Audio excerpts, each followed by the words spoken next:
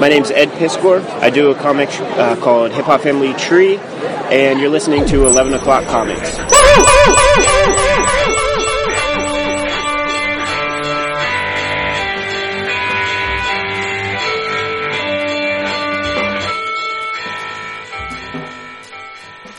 It's a different audio envelope this week. Sounds very different. Wonder why. They'll know why after the intro. They will. Yes. But it is New York Comic Con, so we should already guess. Ray Charles could see this coming. Ooh, nice. Remember, I saw what you did there. That one's a picture, yeah. That is a man. Georgia. Hey everybody. It's 11 O'Clock Comics, episode 875. Damn! Live, sort of, from Casa Wood. Yes, sir. In beautiful New Jersey. In each other's presence. And I am Vince B. You are Vince B. I can see you right across the table. Because I'm here. I am David A. Price. That is true. And of course, I am Ambush Bug. Oh, bring down the room. Right out the gate. You're not the Ambush Bug. You're Jason Wood. Everybody here together on this, the eve of New York Comic Con. And you all know what that means. That we gather together at Jason's home. We're all live in the flesh. We can see the reactions of our words. I can pinch you. Like Jason's going to be eye rolling, making that squinty ass really? thing. Yeah. Really, David will dude? just be blinking at me. So remember, everybody, this episode has been brought to you by CheapGraphicNovels.com. What? Cheap Graphic Novels. If you want to pay less for omnibus editions, trade paperbacks, manga, just go on over to CheapGraphicNovels.com. They have everything you want. Remember, there's two things related to CheapGraphicNovels.com that you should remember. The first, Nick and Dent sale is in effect. Lots of stuff available at a fraction of the cover price. Huge fraction. Know this, when they say Nick and Dent, you'd be hard pressed to find said Nicks and Dents. And the second thing you need to know is that you will place an order because you love to save. That's who you are. And you'll get an email message. And you're going to reply to that email message saying, hey, my dude, 11 O'Clock Comics sent me. And they will gift you with free shipping on your next order. It's insane. It's beautiful. It's a wonderful thing. Take advantage of it. CheapGraphicNovels.com. You may notice by now that there is a blanket of static going on in the background. We don't know why this is.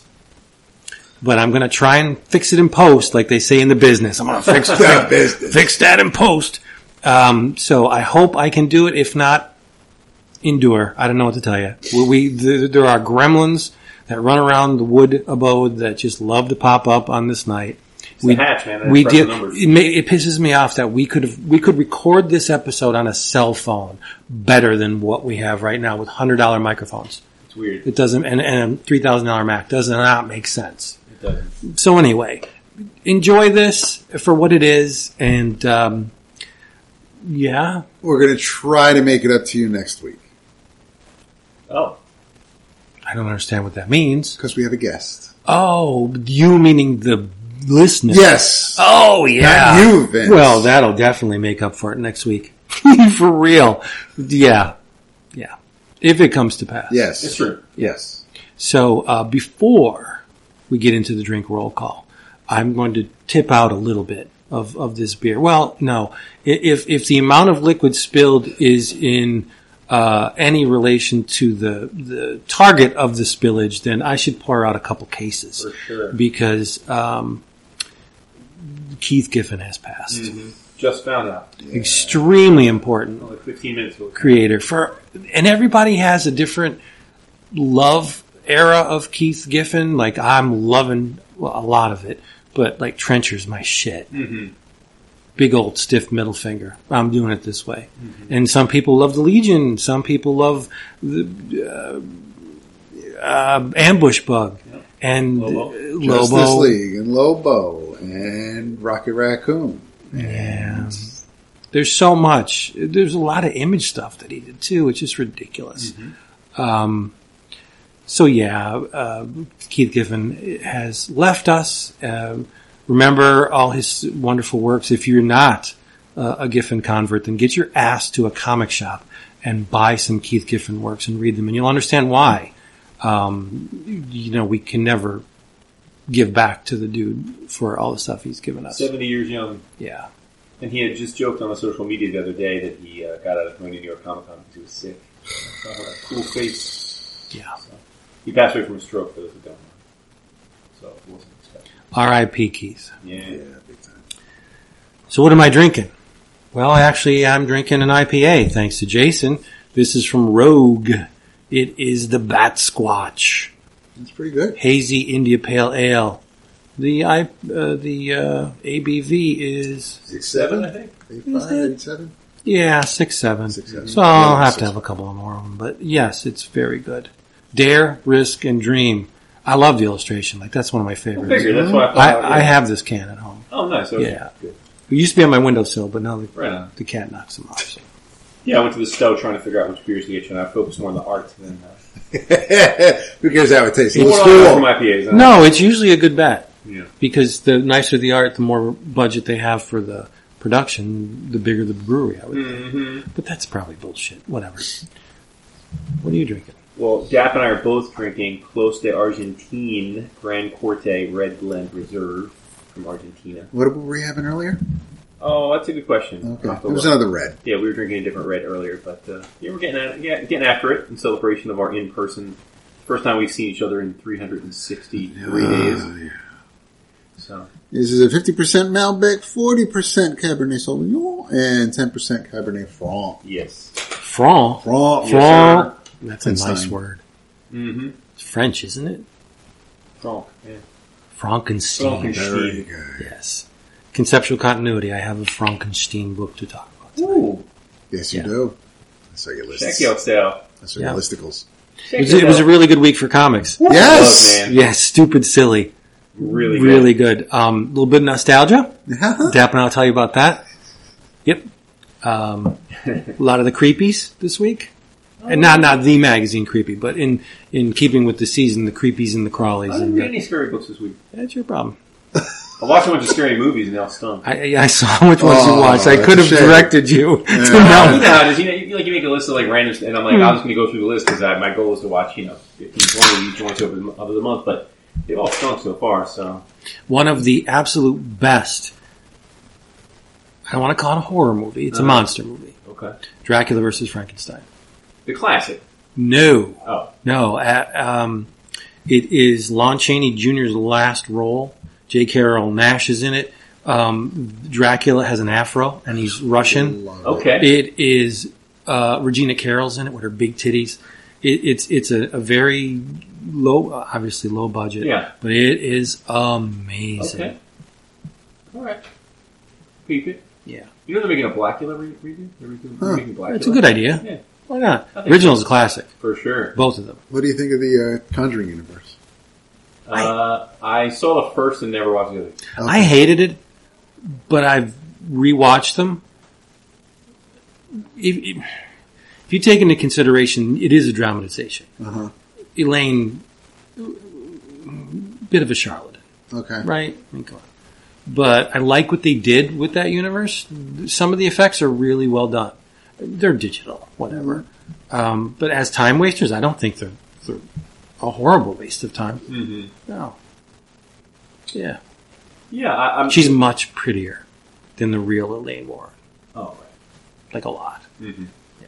Elaine was not a goddess. So the knees down the eyes? Yeah, all I know is that last year I feel like I had a almost perfect hit rate with different horrors. You were doing good. Yeah. But you were... I'll send you some. Yeah, it's cool. Yeah. I'm on the Shudder, just hit and play, Could be hit and miss on Shudder. For sure. Yeah. They paid big money for Mad God, and that's an atrocity. Well, we talked about that last year. Yeah, it was garbage. I mean, I hate to say I was it. into it for like the first 15 minutes because I was like, man, like, you can see how much time they put into the stop motion. It must have taken forever to make. Oh, 30 years. Yeah, but then I'm like, oh man, this really isn't going anywhere, is it? And then I'm like, okay, I can only watch like people getting covered in poop. Yeah, well, I mean, I'm down with that. But there was no point to it. It's like, okay, like, it's basically was just so, yeah, I thought that was was a slog. But he thinks it's his. This is my masterpiece. Yeah. So say we all. All right, let's talk comics. What we got? Let's start off with the big one. Superior Spider-Man? No, stop. No. No, dude. Oh. The Mysteries. Yeah, that is a big one. This is... I wish somebody posted about that on Slack. Didn't Caleb post that? No, I mean when it was announced. Oh, when right, yes. So, for those who don't know what we're talking about, The Mysteries is a brand new book by Bill Watterson and John Cash. I don't know how to say it. Cash. Okay. The news here, of course, when it was announced, is that this was going to be the first published work from Watterson, a.k.a. Calvin and Hobbes, creator, in nearly 30 years. I think his last Calvin and Hobbes strip was 1995, so 28 years. And right out, I mean, when they announced it, they made it clear it was going to be a very different project. It wasn't going to be, a nostalgia romp for anyone that loved Calvin and Hobbes. So they were certainly playing fair there. But it arrived today. I think it hit all the stands today. It's number one on the Amazon and New York Times bestseller list. It's going to be a big hit for sure. I have to say it is very strange. Now, I expected it to be strange given the context and the cover imagery and what it was about, but it's strange in the sense that I said to these guys when they arrived tonight that if I didn't have this book in my hands because Bill Watterson did it, and it was just like something I had pre-ordered from Drawn and Quarterly because I like to try their stuff and read it, and it was by someone I had never heard of, I probably would have been like, this is whack. But because Watterson is doing it, I really tried to look deeper and try and figure out like exactly what's happening here. At its core, it's a fairy tale of sorts about it could be our Earth, it could be a parallel Earth, but it's essentially a world where in the ancient times there were things called mysteries, and humanity was desperate to figure out what they were because they were scared of them. So a king sends his knights out to find the mysteries. They all get killed, save for one who comes back nearly dead with a box holding a mystery. They open up the mystery box, and it's not all that shocking or bewildering, and slowly but surely they uncover more mysteries, and to the point where humanity gets completely tired of mysteries and don't really care about them at all. Fast forward to what looks like modern times, and we're at a point where basically nobody gives any power to mysteries, and sort of the world is falling apart. And then we fast forward thousands and thousands of years, and the world is still persisting, the universe is persisting, but it's not clear that humanity persists anymore. And I guess my reaction to it is like, okay, it's a pretty on-the-nose commentary on sort of like, humanity's inability to be imaginative, creative anymore, and also that, we're pretty much destroying the Earth through, ecological damage. And that's all fine and dandy, but I don't know, man, like, the way it's structured like a children's storybook. There's one image on the right side, and then there's 2 or 3 sentences, 2 or 3 word groupings on the left side. And it's a pretty short book. There's maybe, 40, 45 images. So I don't know what to make of it. I have to stew on it, honestly. I mean, I read it an hour before you guys got here, and because I knew people would want to hear what we thought on it. I guess one of the big points here is that Watterson and is it Cash? I'm sorry, I got Cash. Cash, yeah. They were friends for a long time. They decided to do this years ago together. Both professed to have rarely ever collaborated before. And so this was as much a thought experiment on collaboration for the both of them. The images are dark. They look like almost like painted murals for the most part, very realistic looking. I came to find out that these were, a lot of these images were rendered in different 3D. Like they would actually hand construct a lot of the images and then put like washes over them or different types of paint effects of actual images of the real things they were building.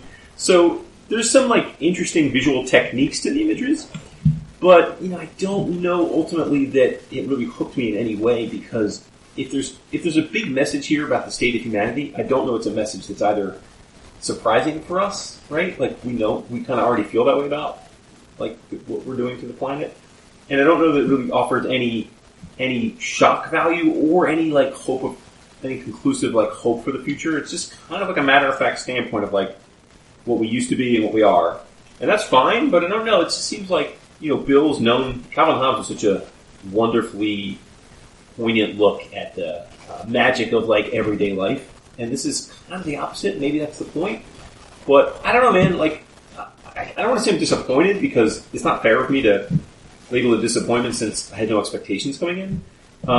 But it's so far from anything that we associate with him, with Watterson, that I'd be really curious to see how this is interpreted in the coming weeks once it gets broadly read. I don't know. So I'd say it's I would say this: if anyone is thinking of ordering this because you love Calvin and Hobbes and you desperately want to revisit that, this isn't for you. This book will not remind you of that in any way, shape, or form. You would not know that this is by Bill Watterson except that his name is on the front of the book. If you're curious what someone like Bill Watterson might do later on in his life because he wants to do something totally different, it's worth it, right? Like, I find it fascinating for that purpose. I didn't find it very engaging as a story. I guess that's fair, right? Yeah. Is that image on the cover inside the book also? Yes. Okay. Yes. In fact, there's a YouTube video of them talking about their collaboration, and they show them making this hut. Taking like pieces of cardboard and cutting them with an X-Acto knife and building a hut and then painting the roof thatching. So, like I said, there's a lot of physical craft that went into making the images that I don't know necessarily is conveyed in the image itself. Or you're not aware of that from like the back matter of videos. So, yeah. I understand the process. Mm-hmm. Expending time and energy to create a 3D model for a 2D image is crazy to me. I mean, okay, Viewmasters. For decades and decades, that was the way Viewmasters did their thing, right? For the most part. And I love model making and tactile hands-on stuff. But the fact that this book took so long, and it's by two greats that are known for not 3D model making. Kascht is noted for his amazing caricatures. Right. Watterson is known for Calvin and Hobbes. Yeah. To just buck expectations and make gothic-looking, creepy models and figures, it doesn't make a whole lot of sense to me. Yeah. I'm looking at it and it looks great, but wow, I'm shocked that that's the avenue they took to collaborate. But maybe they just wanted to burn some creative energy because Kascht's process is very, he has it down. He does characters in a certain way with beautiful thicks and thins and he captures everything. That is so far removed from what he does on a day-to-day basis. Yeah. And same thing for Watterson. Yeah. I don't understand the lot. Well, maybe the point is it's not logical. Yeah, I mean, I think they just had an itch they wanted to scratch and more power to them, right? I mean, I don't begrudge them that, but... No, well, why would you? I would have thought there was more of there is a narrative, in fact, I would imagine they think the narrative is an important part of this, but I thought the narrative was very, surface, Right. So. Que sera, sera. I mean, I'm happy to have experienced it. It's an art object, if anything. Sure, yeah. I mean, and it's a square-bound, velour cover, glossy cover image. It's a well-produced book. It's Andrews McNeil, I think, is the publisher. So I have nothing, no complaints on the product itself, but yeah, it didn't bowl me over. This was not, this was not some stereos polyp, I'm back after a few decades and look what I can still do type of thing. Yeah, get it. Totally get it. 100. Dap. I finished, thanks again to Davin, Minor Threats. I laughed a few times. This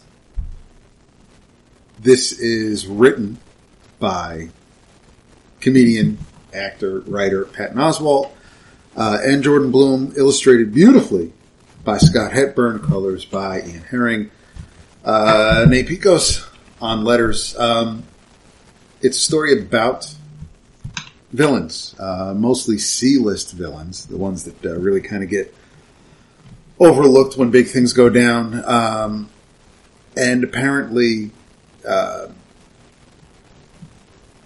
'Stickman' is the main villain of the story, and he wants to be, he says he is the arch nemesis of the Insomniac, which is this world's version of Batman.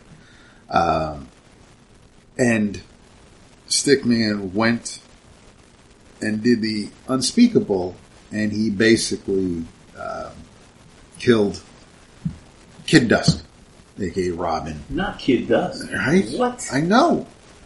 So Insomniac is going absolutely... It's insane. I wonder who the third's going to be. Too soon. Too soon? It's Keith would have liked that. So Insomniac is just going buck wild and maiming everybody he gets his hands on, and his Justice League is trying to put a stop to that because they don't want the world at large to know that one of their own can go crazy and just go on a murder spree.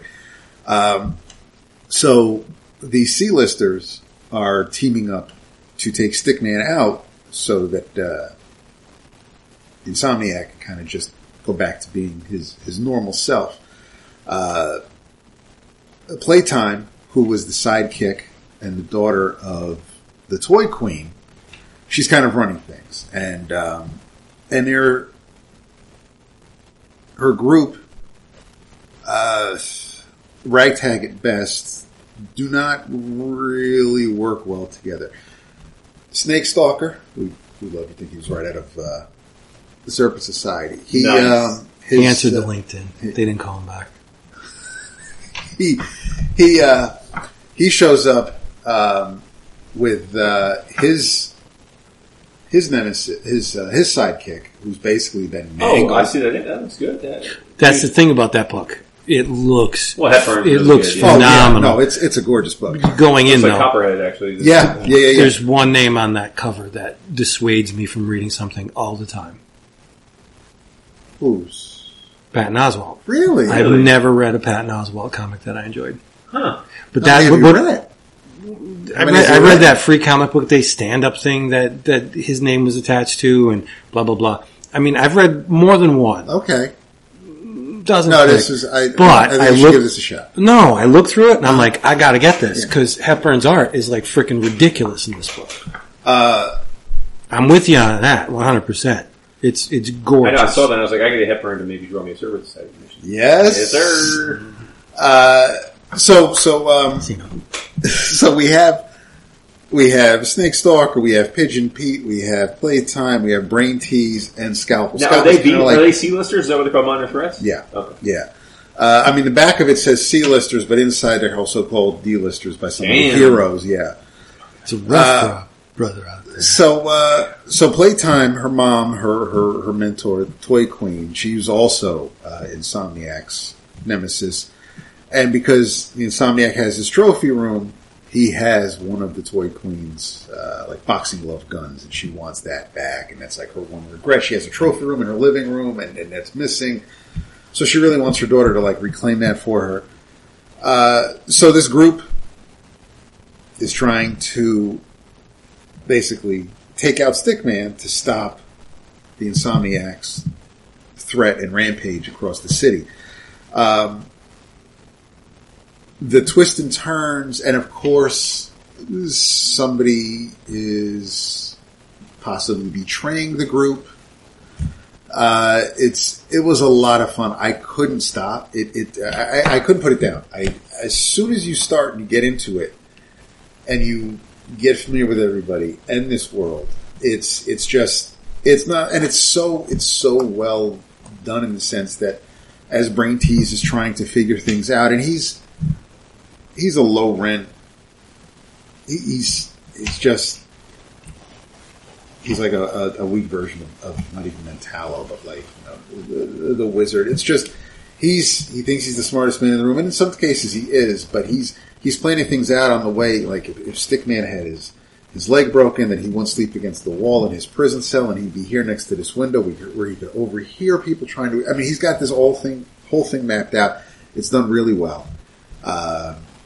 The resolution, I thought it was done extremely well. The way everybody kind of comes together after so many hours of kind of just butting heads, how they come across, how they decide to take out the Insomniac, how the rest of the heroes are also trying to like round up all the villains so that take them off the street so Insomniac doesn't go around on a killing spree. I liked it a lot. It ends in a way where... And this was a miniseries, it's over, right? This 4 issue is over, but there is a spin-off. Like, what is it called? The Alternates or something? Alternatives? I'll tell you in a second, because I was looking for it. Yeah, nothing gets to happen. The Alternates. See, the thing about it is, they're not playing fair, as far as I'm concerned. They got Hepburn on that book. Yeah, but... Christopher Mitten is on the Alternates. It's like, the fuck? I can't say no. Tim Seeley is doing stuff for the Alternates. I'm done. When you put Christopher Mitten on a book, take my money. One of my best bargains. Take my money. No, what? Spin the car right tomorrow. Bonus content. So, it wraps up in a way where it's definitely set so that, you can tell more stories in this world with these characters. Actions have consequences for some of them, which absolutely makes sense. I dug it a lot. If we see Hepburn, I got to ask him, like, I'm always fascinated with how, artists choose their projects, right? Mm-hmm. Like, not to besmirch this project, but it's a Dark Horse book that's written by Patton Oswalt. So I wonder, like, was that the draw for Hepburn? Like, is he a Patton Oswalt fan? It's like, he maybe loved the script, or maybe Patton said, "You know what? I want Hepburn for this." That's what I'm saying. Like, I would love to know, like, how that happened. Yeah, Patton knows a lot about comics. So. Sure, no, for sure. But I'm saying, I get Hepburn it. pretty consistently works at Marvel and DC, so it's like he had to be lured into this, I assume, in some way, shape, or form. What's interesting is on the back. So it says, "The first creator-owned comic series from Patton Oswalt and Jordan Blum, showrunners of Marvel's MODOK on Hulu, and superstar artist Scott Hepburn." In parentheses, Tom Morello's Orchid. What? Like, is that even a thing? Wait, what? That's the reference they use for Hepburn on the back. Oh, and there's a pull quote from Taika Waititi? Oh, and Higgins and Apatow and Edgar Wright. So weird, right? Pull quote from Gaiman. Jesus, I guess that's Patton. Wow. Yeah. So, I mean, eyes were on this. Yeah, I enjoyed it a lot. I think Scalpel's a great character. Yeah, the art looks great. I might have to check it out. Everybody is all the characters. Maybe I'll wait for. Maybe they'll make a hardcover of all of them. With the spinoffs too. That's what I'm hoping. I mean, huge props to Evan for sending this to me. It's great. It's a good looking book. I'm not dumping on Pat. No, I think he's a funny guy. He is. He's absolutely. But it's just that his comic book work has never really. And maybe because it's a co-writing, it'll. But no, I don't want to couch it in that either. Oh, he's only co-writer. Maybe I'll enjoy it. I like the guy. Yeah. It's just that the books you've read from him, they haven't clicked, and that happens. Whatever. I think the cover's great. The art's freaking phenomenal. I was pulling images for you. I mean, you had me a serpent character. It's true. No, you got to live. I understand. Thank you. Yeah.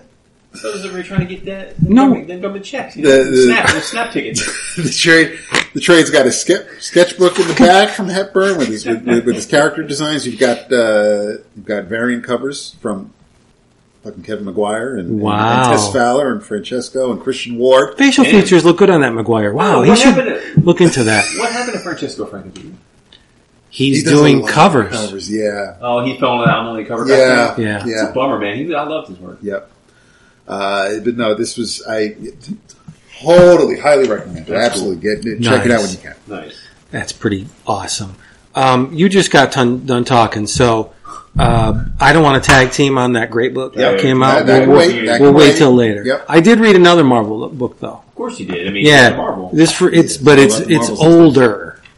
It's a $20.99 You don't put qualifiers on it. This is your jam. It's a $20.99. The House of Ideas gives you joy. Yes. $20.99 Unlimited number 3. Whoa. Why? I bought it for $1 2 weeks ago. I'm looking through it. Cover price is what, $2.95?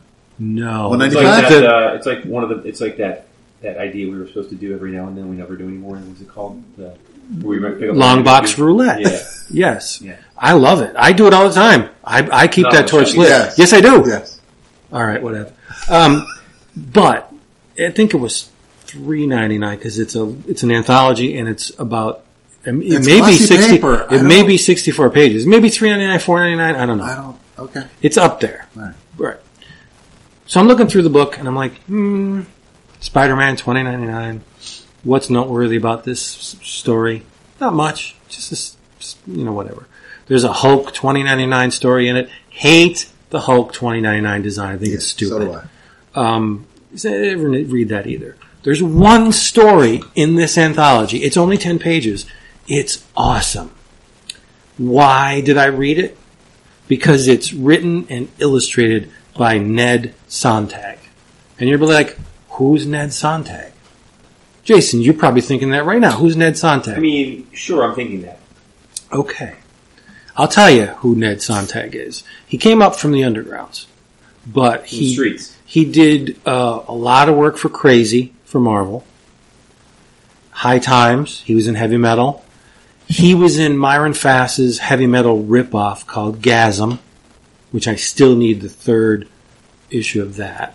But the reason why Ned Sonntag's on my radar was because he did some work for the Howard the Duck magazine. Oh, okay. Yes. And I've always clicked with his artwork. Very, very strong, thick contour line. And then he'll go within the figure with a thinner line. He's a very clean line style, but loves to vary the line weights, which is awesome. So what's the deal with this story? It is a $20.99 upgrade of Kid Colt Outlaw. Whoa, okay. Right? Deep dive. I own okay? Kid Colt art. It's called Kid... Dick Ayers? It's because it's not relevant to what I'm saying. I want to hear more about that, though. I guess it's 80 conversations to know way out of it. No, he's not Kid Colt anymore. He's Kid Current, and he's online. So what's the outlaw? That's the name of this. It's Kid Colt Outlaw, Kid Current Online. It's the same cadence, all right? Yeah. Who's Kid Current? Well, he's an AI. He's a construct. He's an avatar. And he's traversing the open plane of the digital realm, let's just say. Okay. Right? He has a posse. He's got a cyber wolf companion named Cursor. What? You're winning me over now. Right? He has a trusty steed named Heuristic. I got you. Yeah. He's got a plucky sidekick named Scrappy. Like an old man. I'm tootin', I'm coming. But the deal is, Kid Current, if you're drinking it, who is an AI himself, created Scrappy. So you have an artificial intelligence creating pseudo-life. But within this digital realm, it's life, right? Sure. But the thing is, what was this published?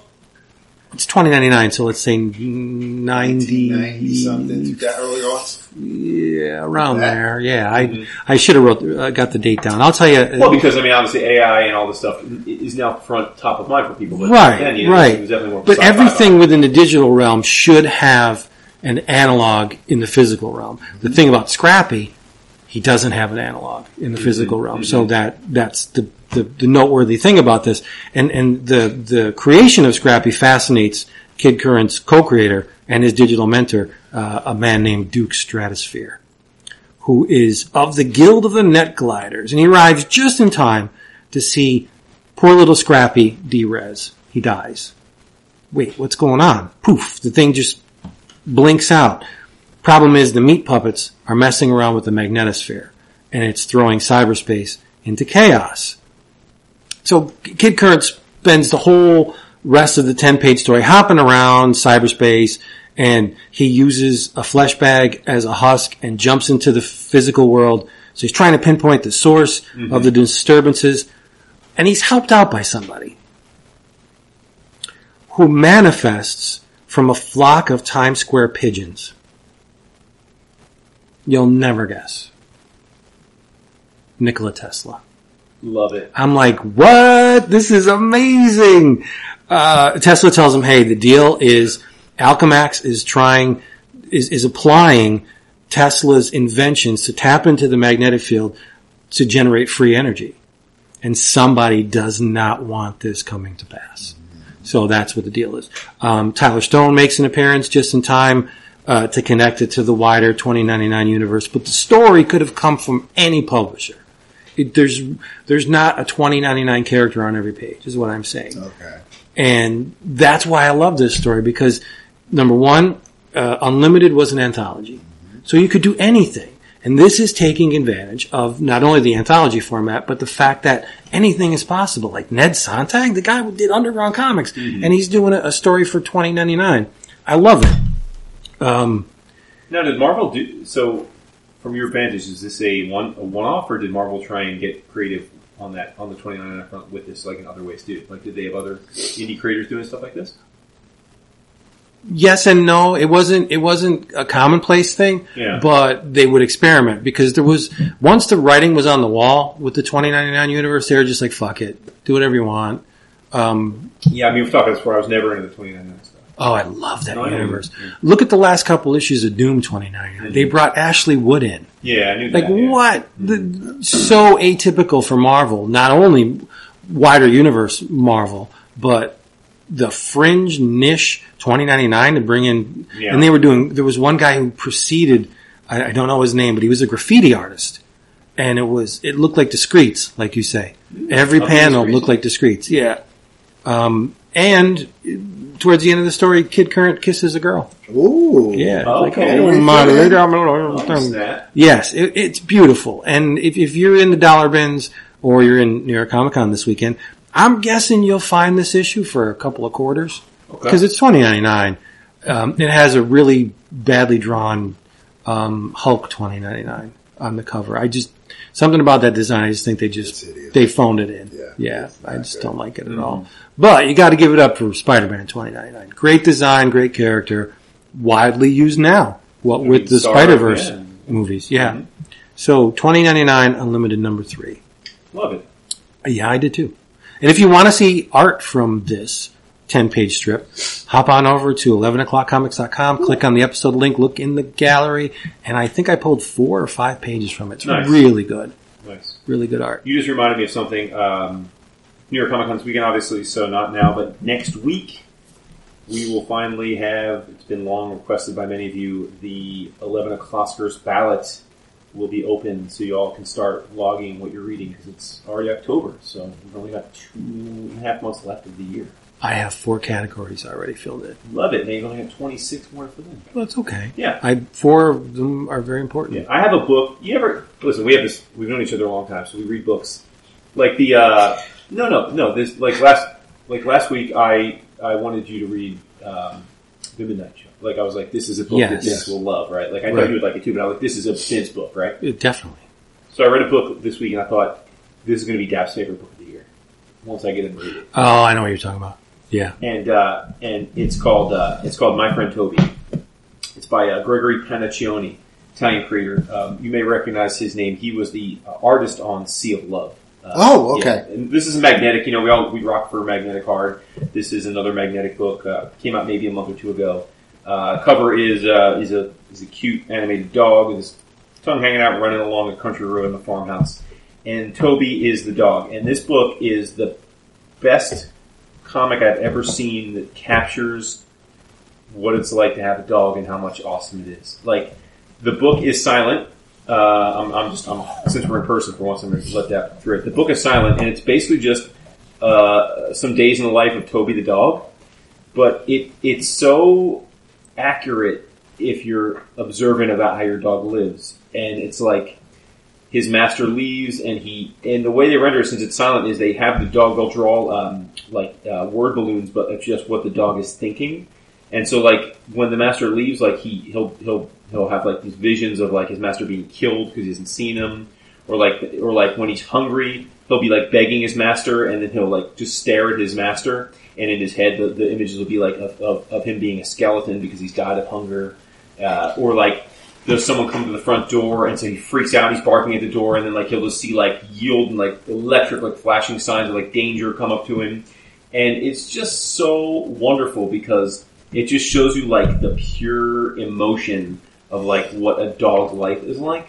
Like, here you go, Dap. Like, so here, see, like Danger. Like, there's a cat on the property, and so sometimes he's happy with the cat, sometimes he's mad at the cat, but he's always thinking these weird things. He goes out for his walks and he'll sniff like dogs do to find where to pee. And when he sniffs certain spots, like the image will pop up in his head, and then he'll like pee there. When he smells the cat or he smells like a random dog, comes across another dog, and like he has these visions of like him getting married. It's very, very cute and clever. And like I said, it's all silent. It's mostly 6-panel grid.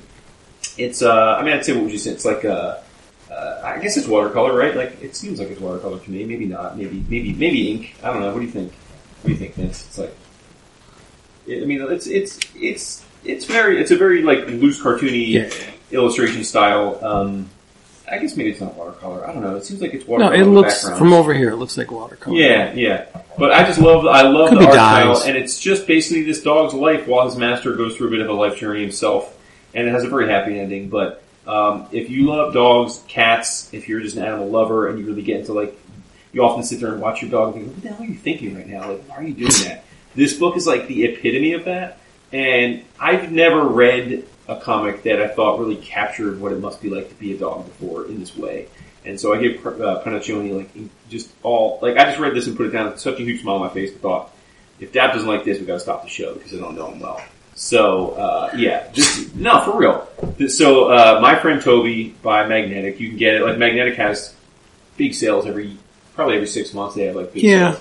So if you haven't pre-ordered it, you'll be able to find this. And I mean, as you know, we are big fans of almost everything Magnetic does, so generally speaking, when they have one of those sales, like you can't go wrong to like just pick up a bunch of stuff. But I just thought this is an absolute treasure for any pet lover, any dog lover. You're going to absolutely adore this book, and I'm here for it. So, My Friend Toby. There's Magnetic Kickstarter right now, right? By Matthew. Yeah, Matthew Bablay's there's a new Kickstarter for him right now. Yeah, they do a Kickstarter like once a month basically, because then they follow those up with they obviously do the Kickstarter and then they put it in previews the next month usually. So. Yeah. I mean, you love dogs too. Love them. Yeah. Yeah. But you don't have as big a heart as that does when it comes to these kinds of things. It's true. I don't know. Is it though? I don't know. Well, you like to pretend you don't have a big heart.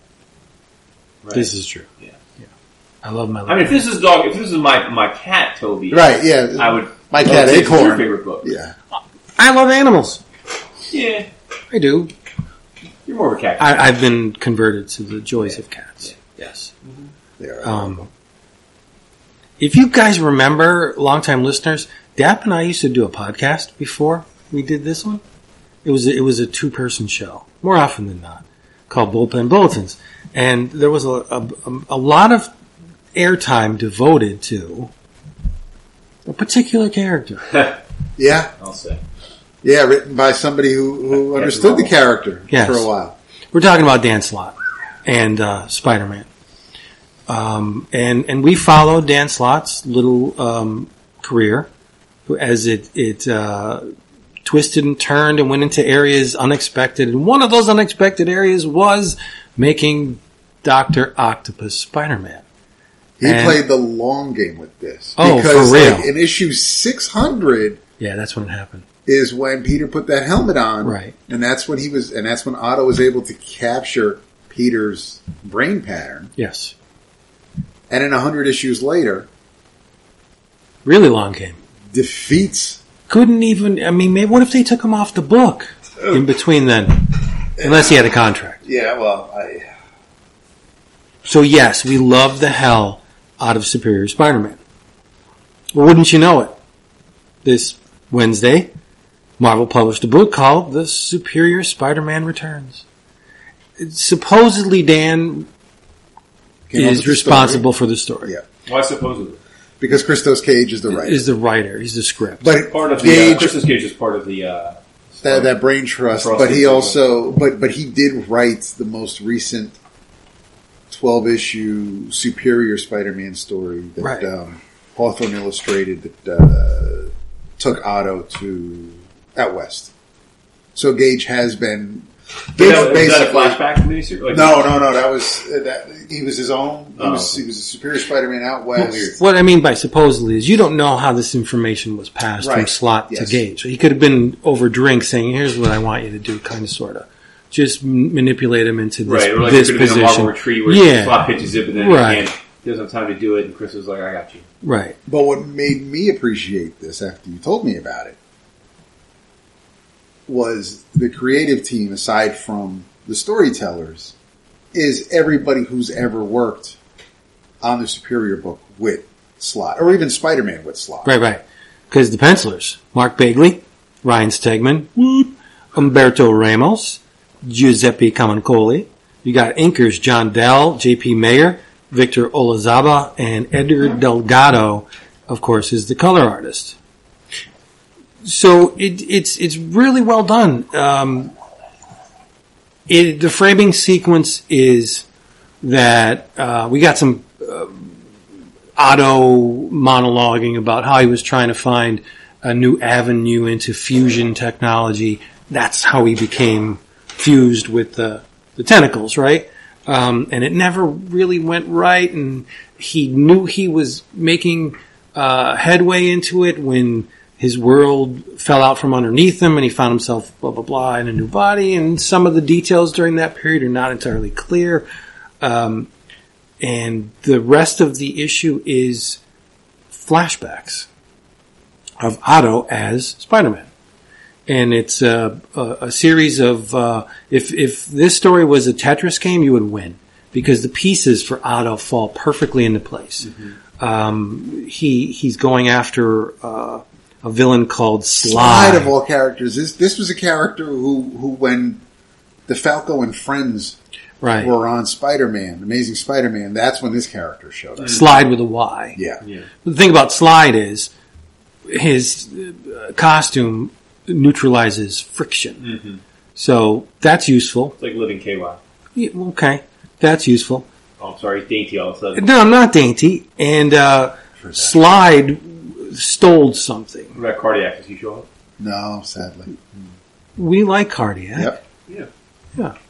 What was the element? Tritium? Yeah. Tritium. No, tritium. Tritium.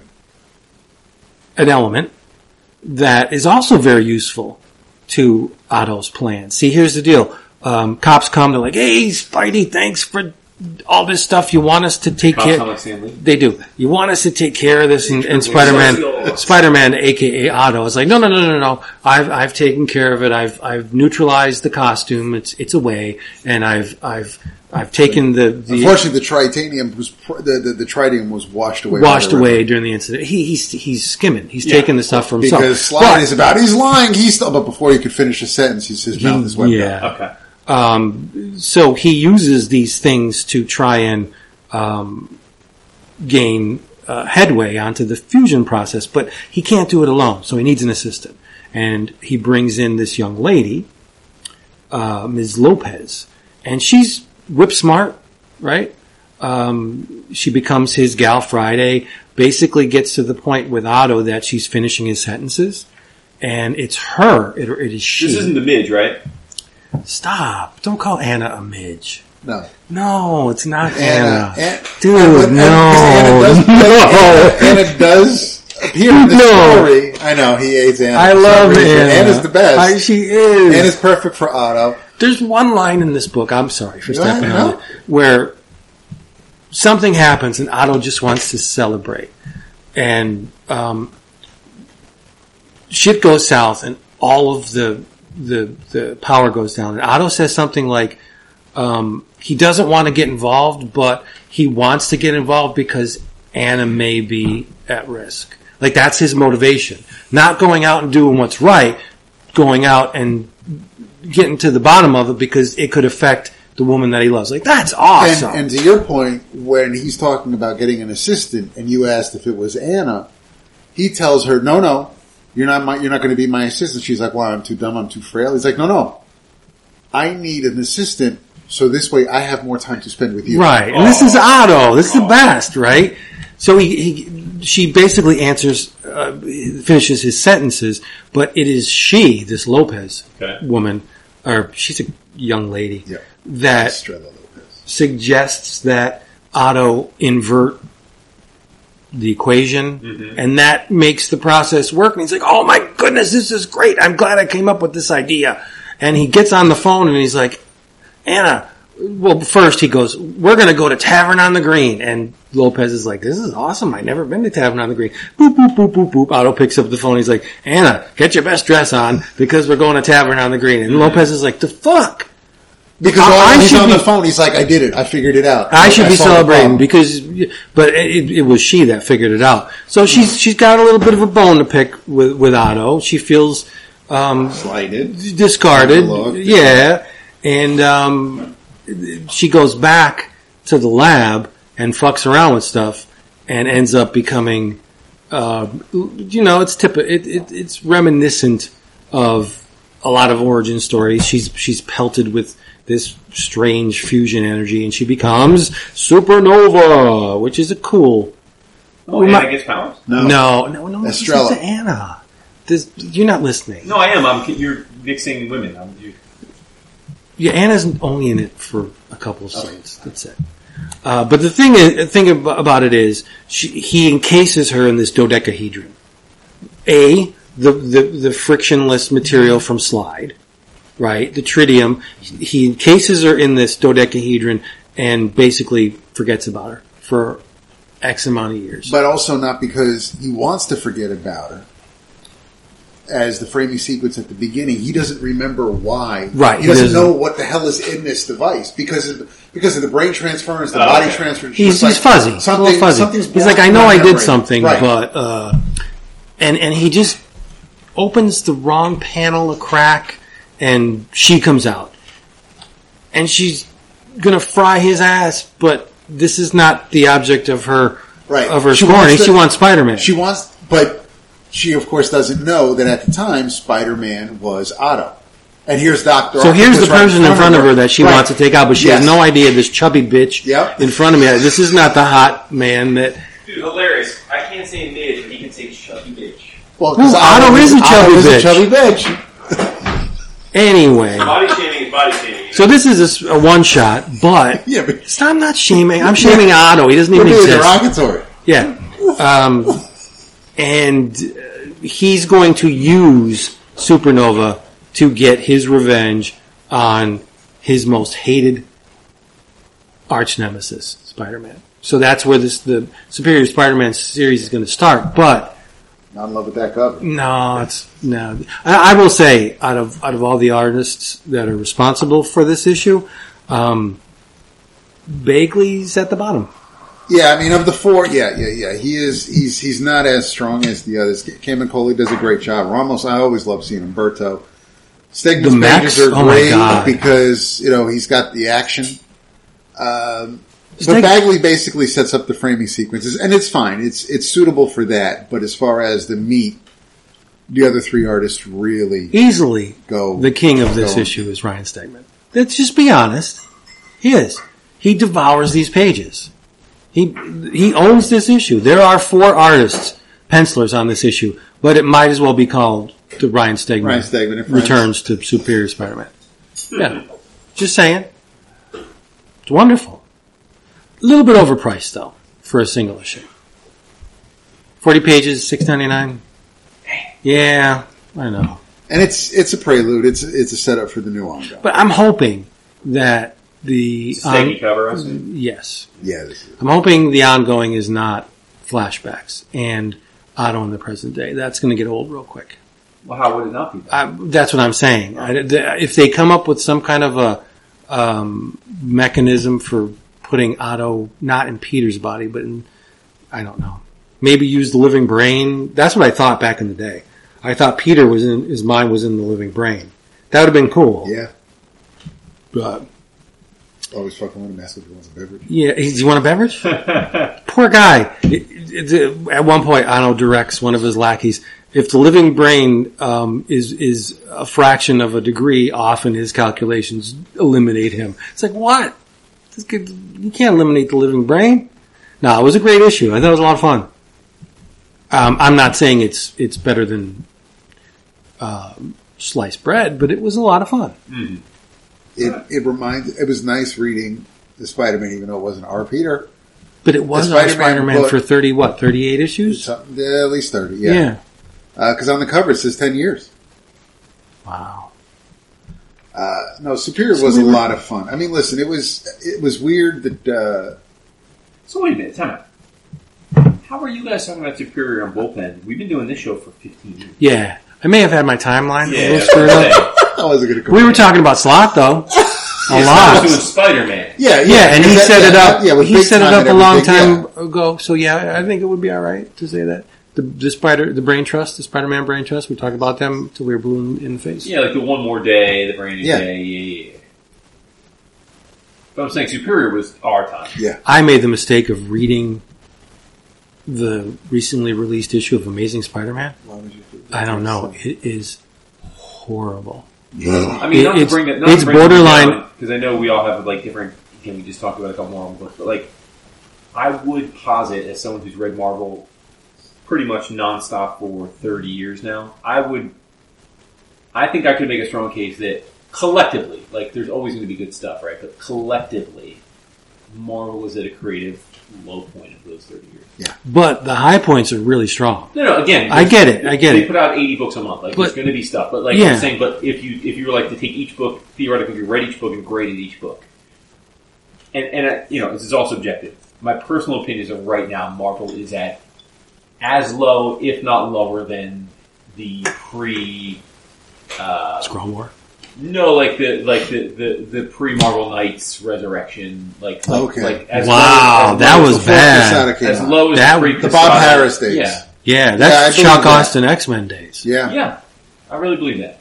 But again, like there are plenty. I mean, there are Marvel books that I read every month and enjoy. I'm not saying it's like all zeros, but I'm saying I just think on average right now it's. There's a scene in the book. I don't know what was going on, but Mary Jane has a fucking Yu-Gi-Oh thing on her arm with cards in it, and she's fucking flipping playing cards like Gambit.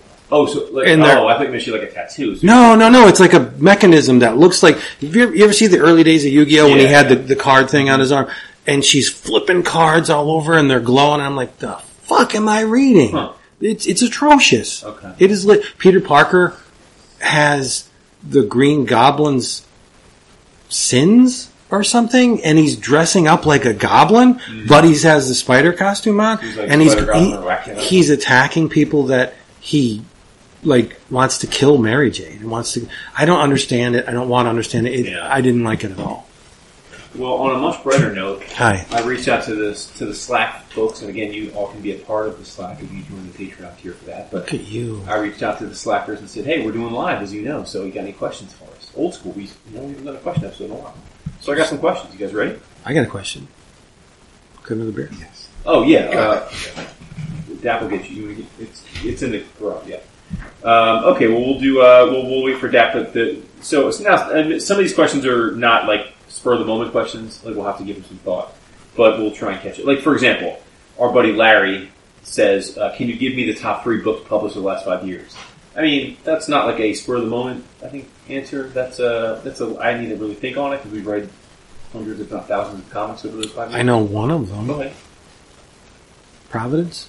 Was that within the last 5 years? Actually. Really? Yeah, that's what I'm saying. All right, so maybe not. I have to research that. I mean, I actually think it's a good question, but I think it's almost like an episodic question. Like you have to like do a research. Yeah. So I mean, I'm not trying to downplay the question. I'm saying like it's hard to kind of do that on the fly. But I realize we do have a lot of newer patrons and listeners, you know, so some of this ground's maybe been covered for the old school people, but for the new school, it's new. So our good friend Raj, who we're going to see tomorrow, he'll be at the con. Yay! Actually, no, I think he's not only coming for the weekend, but we'll see him at the con on Saturday. Says, when was the first con you all decided to get together? Now that's an interestingly worded question because there's a bunch of different ways we could answer the idea of like our first con together. For example, you two went to Chicago with Chris without me. What? And that was a Wizard World Chicago, wasn't right? it? No, I'm saying you guys went to Wizard World. You and I met in person at episode 300 of CGS. And I met at 100. At 100. Then we became closer at Super Show. Yes. Which was the following year. I met you at, what was our first con together, C2E2, or was it New York Comic Con number 2? It may have been C2E2. Because there was one New York Comic Con you couldn't go to, or he couldn't go to. Which one was it? The one where you guys stayed at the Lullaby of Old Broadway. Yeah, so you couldn't go. Why couldn't you go that year? Mike went to that one. My cat was sick. Right. Was that the guy jerking off? Yeah. Yeah. Oh, we might as well go there. We stayed at back then we were I guess we weren't that young, but we were young enough and poor that we were cheap and we wanted to all stay in. Yeah, I don't think you've ever qualified as poor. Just saying. Collectively, I'm saying. Okay, collectively. You brought it down. With the average of everybody, you guys brought it down. I was poor at the time, just not when you knew. But anyway, but back in the day, we would stay, a lot of us would all get a room together. Like, I think that one con we had like 12 people. It was ridiculous. Yeah, we had Raker, we had... But the one con you're talking about... No, that was the Airbnb in Chicago. Right. We were staying at a con, and who was the person? It was Freaky Tiki's LCS owner, right? Yes. So we have a friend, Tim Rackrich, longtime friend of the show. Maybe this isn't a good idea. Freaky Tiki. He's like, my dude, relax. No, relax, come on. And we were staying, somehow we got hooked up we were all going to share this room, and Tim's friend / LCS owner was also, and I don't know if he came home unexpectedly but we may or may not have interrupted him something. in You had the iPad out. In flagrante leftist. The iPad was out. My man was topless business. More power to him. I mean, we all do what we do. But that's a memorable thing. It was. How do you forget that? When I think of con stories, the one that always comes to mind was Loika with the condom. Yes, that was me. That was great. Wait, we got the room for free. Oh, it was you. You were there too. That was me. Oh, I didn't realize that. Yeah, it was me because it was so. So it was I think the second New York Comic Con. I was there. I met Pat. Me and Pat got there first, then Dave Wachter, then Vince. But yeah, as soon as we threw the sheets back, there it was. There's a used condom right in the middle of the sheets. It's permanent. So they gave us a different room. Right. Pat being in the hospitality industry at the time, he flexed some muscles. But we got a room. So we didn't stay together at Not at that year. That year was pre. That was first? That was second. Because first was him and Marty meeting Miller. Second New York Comic Con? Mm-hmm. You and I did though, right? Wait a minute. Who did the second one? Nobody? No, I was at the second. I've been to every New York Comic Con, but not as our crew. Right. Huh. Me and Marty were at the first one. Yeah, I've been to the second pretty much. And but we didn't stay together at the second? No. See, it's so funny. You get old, you recreate history. Like, in my mind, we started the show after the first New York Comic Con and been together ever since. Yeah, so the way things worked is that first Wizard World that Vince and I went to, that was 06. So that September but we were doing the show was when Bullpen Bulletin started. It was 06. 11 o'clock was it? But I was like, I can't make it. 2008 is when 11 o'clock started. Huh. See, it's so weird because in my mind, you guys went to the Chicago Windy City, to Wizard World, and you guys asked me to come. I was like, I can't swing it. I can't make it happen. We went. Vince and I went to. Did we go to 2 Wizard Worlds? 06, 07. Oh, okay. Huh. And then we just. And then we realized what a good con is when we stopped going to Wizard World. So it was New York, and then C2E2 when that started. Wait a minute, are you sure? Because I remember when you guys went to Wizard World, the second was when Ringo died, right? I don't think it was that. Because I remember us on the show with Niesman, and you guys spent the whole time talking about when Ringo dying, how weird the room was, and how weird the whole vibe was at the con. But that was Wizard World? And I'm like, I wasn't there, so I'm like, oh man, that sounds like a bummer. Don't look at me, I don't remember. He remembers. Like, I remember early in our show, you guys went to Wizard World, and all of you were there, I wasn't there, and then I was like, how was the show? And then you talked about how Mike Roingro died, and how, before, and how it he's right. It brought the whole show down, and I was like, oh man, that's a bummer. Was it a Wizard World though? That's what else could it have been? We went to.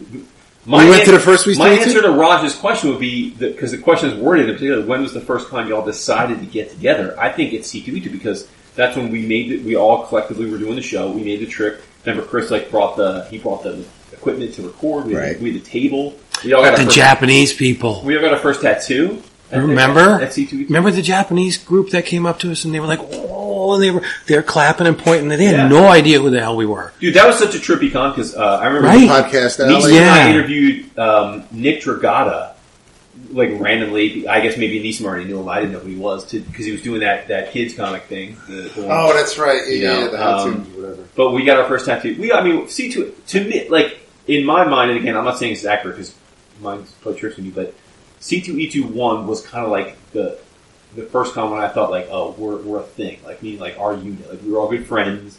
We together. We had a great time. We stayed together. We got tattoos. We did have a good time.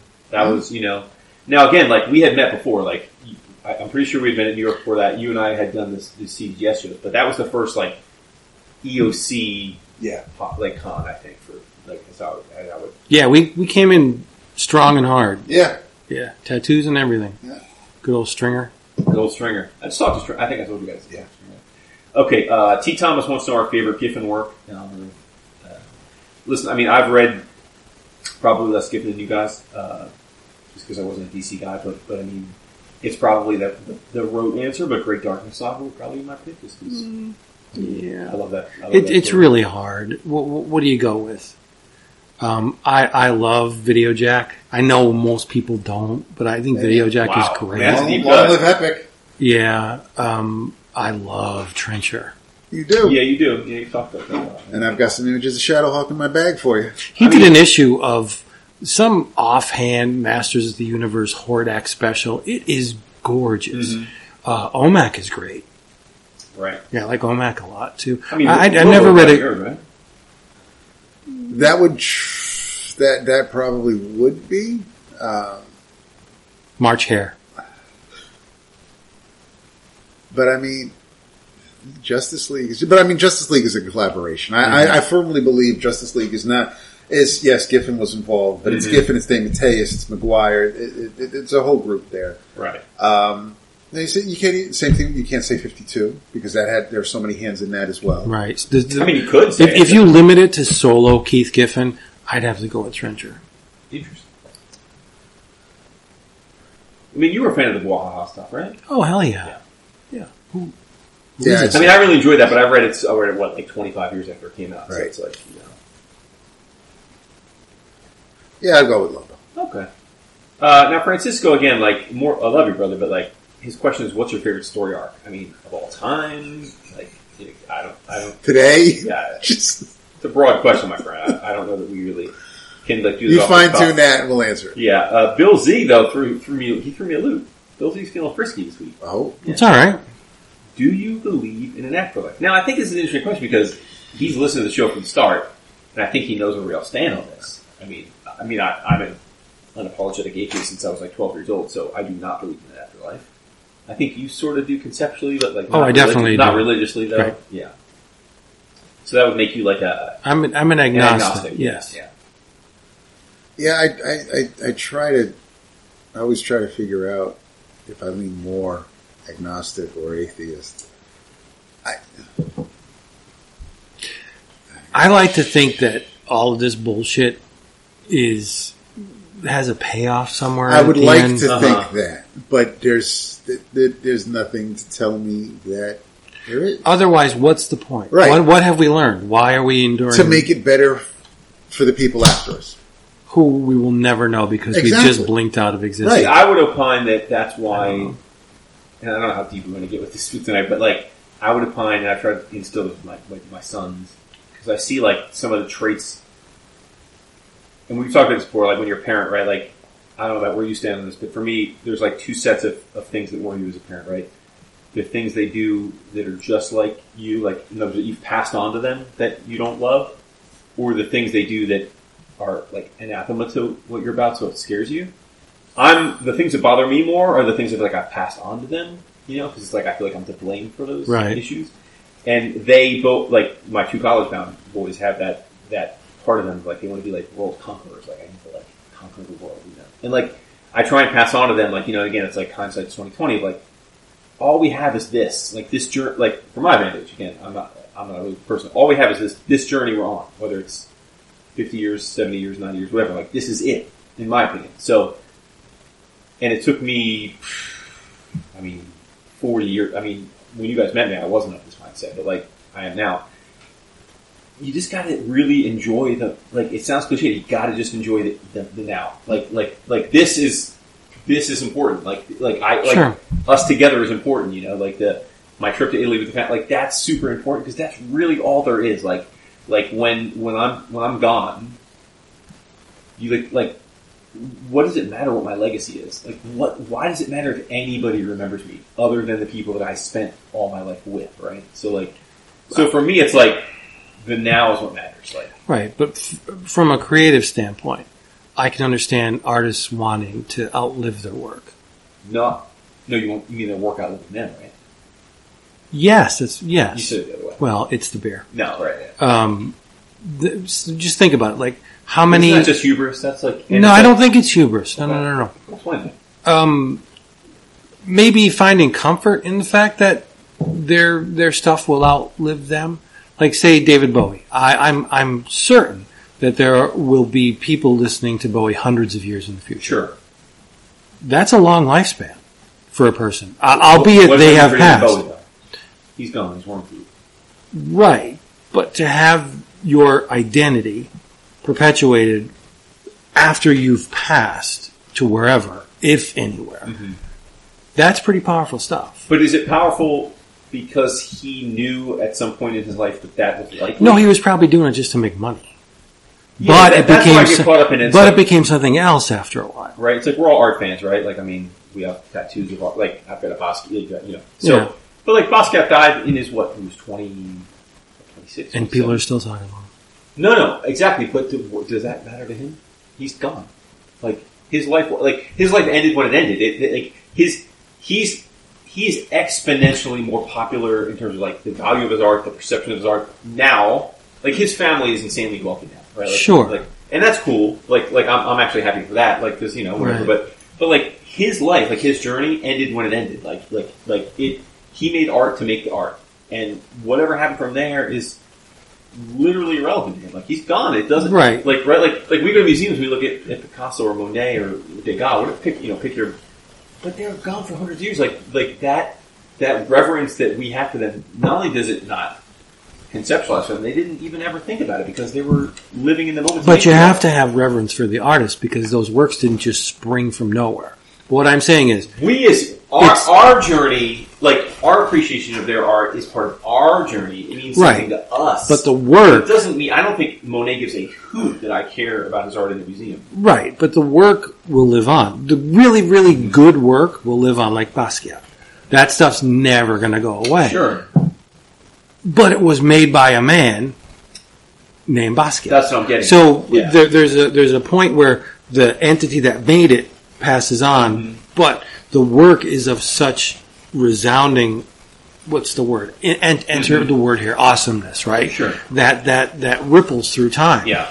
You can't make that go away. No, yeah. So in essence, he's no longer around and doesn't care whether, but his name is attached to that work because he was the physical thing that made that art. I'm not arguing that the art that someone produces doesn't have value well beyond the life. Right, you can't separate the two, though.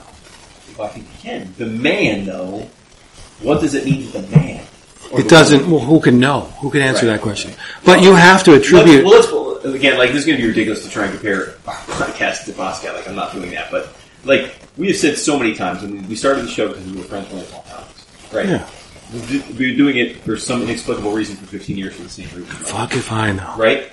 But, like, all seriousness, I mean, whatever it is. Right? Like, what are we doing? I know. But whatever it is, you know, if we all kick the bucket tomorrow in, like, a plane crash, like, or a meteor crash or something, like, no, I'm saying, like, whether or not anyone else ever listens to this or forgets it exists, like, it's all irrelevant. Like I said, we just do the show for our own volition. Right. Like, do we take pleasure in others enjoying the show, or, like... I don't. No. You do. No, I don't. You do, too. I don't. You do, too. That's such a lie. It's not. Number one, it's not a lie. All of the commentary that I spit forth on this show is for two people. No, and sometimes I'll say, you people playing at home, this is what... That's different than you get some measure of joy and satisfaction from other people because we have a community and you foster that community. You don't yes. ignore it. Yeah, no, that's different because those are real life people that we interact that's with. What I'm saying. I'm saying, like, if we were to all get hit by a comet tomorrow, like, it was worth doing this in our worldviews. Like, we would have no conceptions, we'd be gone of whether anyone ever knew or cared our show existed after tomorrow, right? If we were gone. But it was worth doing because we enjoyed it for what it was, right? Like, that's all I'm saying. It's like, I think the same for any art. Like, you have to enjoy the process of creating art for the process. Right? Sure. Like, you may have aspiration of it being more than that, but you probably ultimately don't know, right? Like you don't, I don't know. Right. You know, so whatever. I mean, there's no right or wrong answer. I'm just saying, like, I think about that a lot. Like, you just have to enjoy the moment, you know? Whether it's creating art or just living your life. I really wasn't even thinking about it. Right, but then you get to the question, why make art? If you don't care how it's going to be perceived and Because it's a passion for you, because you enjoy it. But it's screaming into the void. But if you don't... Maybe it's filling your heart. Like our friend Vander, like Brian Vander. Like, Brian is a successful, you know, trader in Chicago. He's a finance guy, and he's got a family, and he's a very rich, fulfilling life, and he doesn't have a lot of time to create art. But, like, he hadn't created art in some months, and we were kind of like saying, bro, like, it's a bummer. And then he got a bug recently, and he started creating some art, and it looked beautiful. And it's like, he's doing that just for pure joy. Like, there's no commercial aspect to it. There's no, like, he's not hoping to get signed by Marvel. But in that moment, creating the art meant something enough to him to do it, and it gave him joy, right? You know? That's all that matters. Right. Yeah. All right, moving on. That was a deep one. Yes. This is a much less deep one. Hold on. Sorry. My Slack okay. John Pasalacqua. Hey! Fellow biker. He's a much better biker than I was actually. Did Vince see the Bigfoot video from Colorado today? And if so, what are his thoughts? What? I'm guessing that's enough. I did not. Okay, you're going to have to look on that later.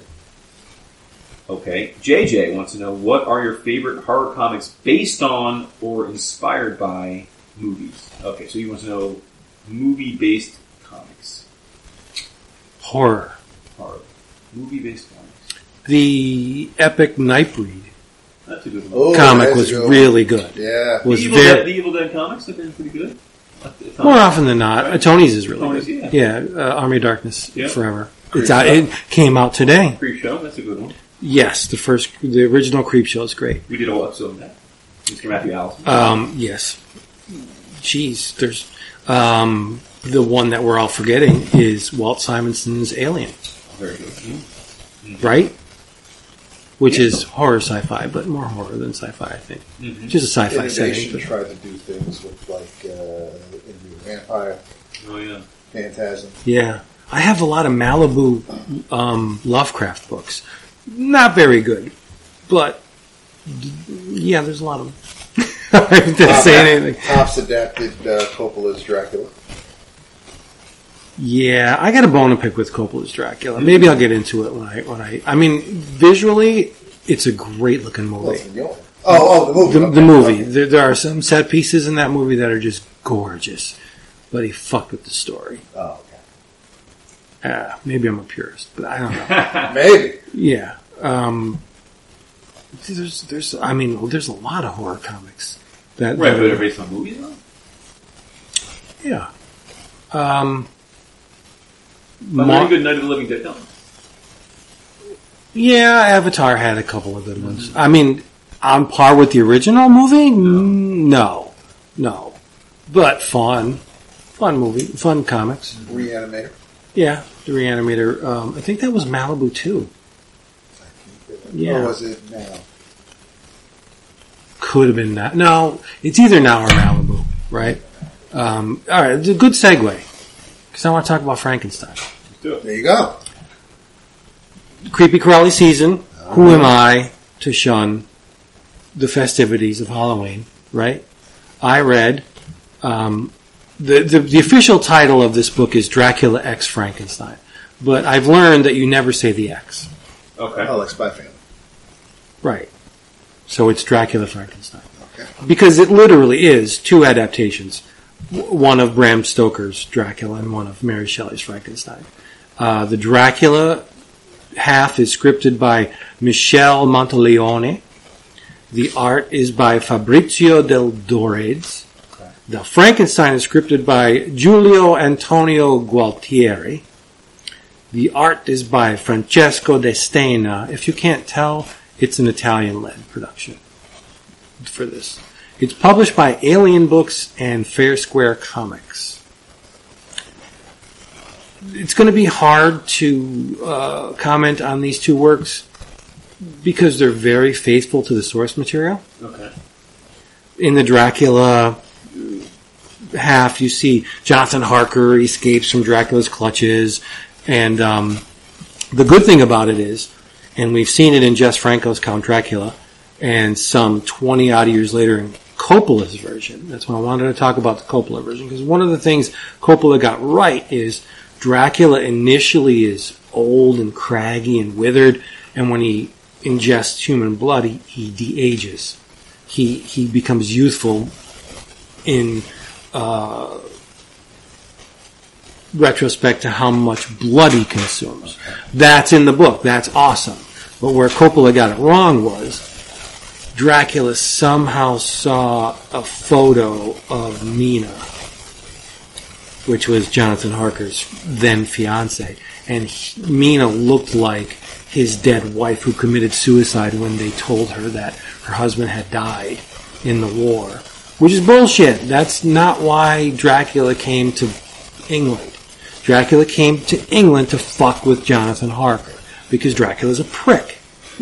No, he is. I mean, he's a great villain because he uses Lucy in the novel as like a blood bag.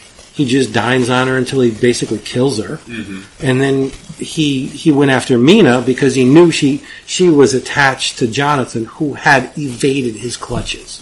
So he had a fucking bone to pick with Harker. In the movie, he comes to England to get Mina only because she looks like his dead wife, and it's like, do you believe in reincarnation? I'm like, what? That's not in the book, dude. Why are you putting it in the movie? But anyway. This movie's not long enough as it is. But no, Dracula is a fucking monster. He is. He toys with people. Human life means nothing to Dracula. That's why to call the Frankenstein monster a monster, I think, is not entirely accurate. He only gets fucking pissed off when Victor won't build him a woman. He starts, but then he's like, no, I'm done. And the monster's like, well, I want some kind of a life. I want to have something that's not filled with pain. Make something that I can live with and share with. And Victor starts to do it, and he's like, no, the first one was an abomination. How can I be convinced that this second one won't be? And that's where everything goes to shit, and the monster kills Elizabeth and Victor's brother, but the whole thing is Victor, like Icarus, flew too close to the sun. He had delusions of grandeur, aspirations of greatness when he played. Bride of Frankenstein also? It's in the the Bride of Frankenstein is a cinema construct. Oh, yeah. Victor did made a bride, but he pulled out because he didn't want, and that's why the monster got pissed off. The movie's great; it's a classic, but that didn't happen. But the cool thing about this book is, if you love the source material, you'll love this book because they're extremely faithful to, like, the Frankenstein book starts off with the North Pole, and they notice Victor on an ice floe, and they save him, and he's near death, and he's telling the captain of the ship what happened, and that's where all the flashbacks come to. So, and then Dracula it's the same thing.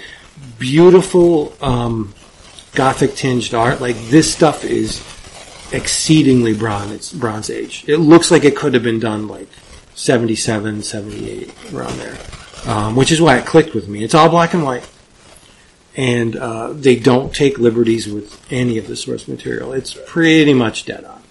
So if you like the original novels, you'll love this book. I think the visuals are great. Dracula is slightly more accomplished than Frankenstein. Frankenstein is a little on the surface sheen side, where the Dracula is all dark shadows and cobwebs and grit and gritty line. It's great. One of the things that I had to take issue was in the Dracula, the illustrator, which again is Fabrizio de Dorides. When Van Helsing comes, you've all seen the poster for The Exorcist, right? Mm-hmm. When Father Merrick is outside and the lamppost is shining the light on. When Van Helsing comes, he has them outside, and there's a lamppost there. And I'm like, dude, if you're going to crib an image, do not crib the Exorcist poster. Like, what the hell? But anyway, that was the one transgression. But the rest of it is freaking brilliant. It's violent. It's not exceedingly gory. There's one nipple in it when Dracula starts to dine on Lucy. We get to see a nipple, but that's. I think it's a mature-rated book, but I don't have it with me, so I can't confirm. It's not that bad. It's great. $20 for a couple hundred pages. Well worth your time. It's manga size though. It's a little bit bigger than manga size. Yeah, I love these two books. If you asked me to pick which one is better, I wouldn't be able to tell you. Stoker or Shelley. Depending on the day I had, maybe I'd side with one. But I just love these two books. And so if you're going to celebrate the Halloween season, what better way to do it with two of the absolute stone-cold classics of the horror genre? Dracula and Frankenstein from Alien Books and FairSquare. It's wonderful. Okay. Yeah, it's dark as fuck. Only you brought it so I could see it. Sorry. And I just rewatched the Coppola the other day. There are some passages from the book that he gets dead on, like when Harker's in the carriage and they're on the mountain pass and he's looking over and he's like, and the wolves are chasing him. Like, that's right from the book. But then there's other parts that he just like took liberties with that I'm not a purist, but when you shift Dracula's motivation from just plain out douchery to trying to recapture a dead love, like that's not right. That's not what Bram Stoker intended. Yeah, Dracula's a motherfucker. He's one of the best villains ever. Have you seen that new joint? The Demeter? I want to see that. Yeah, me too. The Demeter is shown in the Dracula story, but only when it crashes. Okay. Yeah, and another thing Coppola did, he made Renfield attached to the real estate company that Harker worked for. Like, fuck that. No. Renfield was. Have you seen Renfield? Yes. Nick is like, there's a renaissance of Nick Cage. Oh yeah, he's on a super high. Yeah. Renfield was John Seward's patient at the asylum. He wasn't a real estate agent that got turned by Dracula. That doesn't make any sense. Did you ever bother with What We Do in the Shadows? I've never seen that. It's on FX. FX. Or Hulu stream. Oh, okay, I'll watch it. It's a comedy. Oh, but nice. it's about I saw the trailer. Yeah. With the Australian and English accents. Yeah. It's a funny show. We've only watched the first couple episodes of the first season. It's been going on forever. Some scenes in Coppola's movie, like when Dracula is chowing down on Lucy and he's on top of the mausoleum slab and he's in the wolf form and she's got the top open and he's got her hips up in the air. Like, that's a great scene, man. Yeah, I mean, I love that. Yeah. And I like the fact that Dracula fed the baby to the wenches. That's straight out of the book. Yeah. That's a great scene too. And that's in this too. Yeah. I think that's necessary to show just what animals they were. Shout out to Gary Oldman. Yeah. Good actor, man. Oh, for real. Yeah. And the things that Coppola... See, I'm praising it, but there's something... I'm feeling a lot of love for this. The thing that he did with shadows, like when Harker was speaking and the Dracula shadow would be doing something, but he's on the other side of the room and he's doing something completely different, and that's really great. I like that a lot. For sure. Like, it's a visual tour de force. For sure. He just fucked with the book. He did.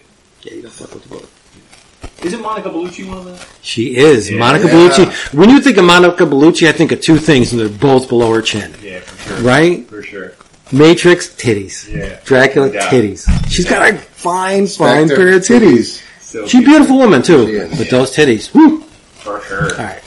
Moving on over. I may have read my favorite book. Oh, here we go. What? Every week he says it.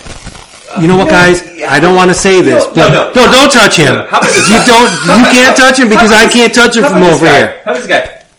He texted me, like a month ago, be like, oh, you alright? I don't know. It's not loving comics, like, I'm worried about you, like, right? Then all of a sudden I'm loving comics, and he's like, this guy's always loving comics, so he's talking about comics. Like, this is what I get for caring about people. Right? I'm saying, I should have never hit send. I should be like, fuck that, I'm having a sandwich. Which is it, though? Which is it? It's both. Do you want me to have passion, or do you want me to be like, comics are kind of wacky? Humans are complex. Is he, though? Is he human or is he complex? He's human. But it's okay if this week I read my comic of the year. But if I read we would never be able to see that when he went to like that. That was great. But now next week, if I read a comic and I think then that just means last week's, as great as it was, this is better. Just wasn't the best. No, I get it. I get it. Carefully choose. I said I may have read. See, now that's your safety net. You know what I'm saying? Next week. No, you're always going to read November. You the Flying Graysons, or you like Kip, the Wonder Pig? Like, what are you? So now it's a problem. Like before, it was a problem that I said I read one of the favorite comics of the year. Now it's a problem that I'm hedging. What did you read? Can I talk about it? It looks great. Yeah, it's great. First of all, shout out to Brian Clark, because Brian Clark introduced at least me, I think all of us, but me specifically, I think I can almost speak for you guys, onto the beauty of Juni Bach. He was probably like 2 years ago now, said, hey, have you all read Jalea? And I don't think really many of us had read it at the time. We weren't aware of it. He posted, a little blurb about it, some images from the miniseries, and a bunch of us checked it out, and we're like hooked. And then obviously Juni Bach's he's been on a tear since, Monkey Meat and the like, and talked about a bunch of stuff. So when when TKO was soliciting an original graphic novel by him, it was a no-brainer for me. Added to the fact that it is a original graphic novel focused on Captain Nemo. My fucks with the undersea. So this book hit my inbox this week. It's called Mobilis, which is Latin for mobile. Gold foil. Yep, gold foil. Blue, hardcover, oversized. TK all out. Blue. Blue's my favorite color. So don't front on mine is too. Okay. But not blue. Like just blue. Garden variety blue. That's not my favorite color. What is it? Turquoise. Oh. This is called Mobilis, My Life with Captain Nemo, and it is written and drawn by Juni Bach. As you can imagine from the title, it does involve Captain Nemo, but it's a totally different take on Nemo. The premise is a young girl named Arona is in a sci-fi stasis pod, like she's frozen in time. She's put in stasis and lost in the bottom of the ocean, just sustaining, but that's not. Neat. And then along comes this ship who finds this pod and brings it inside. And lo and behold, it is nothing other than the Nautilus. And we find the current state of the Nautilus and Captain Nemo in a very different place than what we're used to from the literature. In this part of his lifespan, he appears to be the only living person left on the Nautilus. Everyone else tending to the ship are artificial constructs. So, like the thing that finds the little girl Arona is it looks like the alien or the robot from what's that old TV show? Let me show you the picture. Lost in Space? Yeah, Lost in Space. You know that robot? Robot. Yeah, hold on. Is that the name? Is that the name of it? You know that robot? Yeah, Robot. I didn't watch the his show. name was Robot. Here you go. So, right? Like that's kind of like Robot, right? A little bit. Yeah.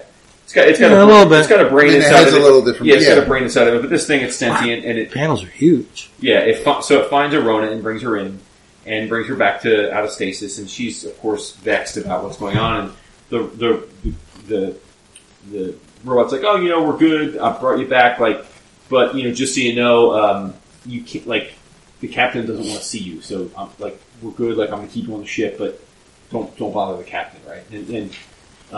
But as time goes on, she's interacting as a kid would, and having fun with the robot, and just living her best life. But she's curious, and eventually she ends up meeting up with Captain Nemo. And at first he's very dismissive of her, but then he takes a liking to her and starts teaching her.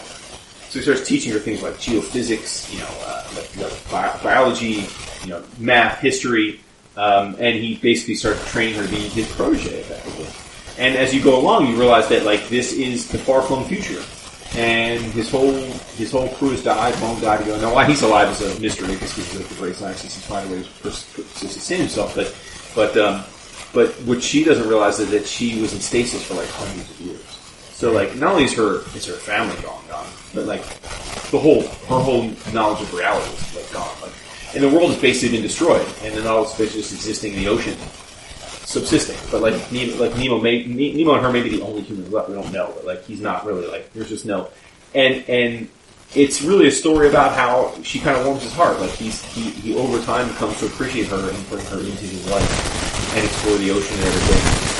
And then eventually, because it's the story of passage of time, Nemo eventually passes away, and she becomes the new Captain Nemo.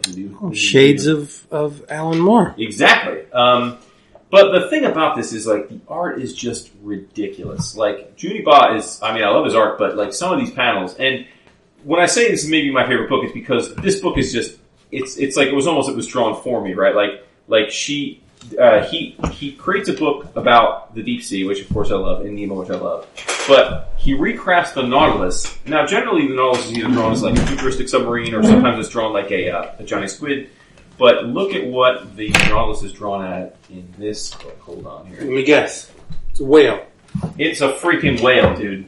It's a freaking whale. The Nautilus is a whale, which is like, my goodness. I mean, is that not perfect? I mean, here you go.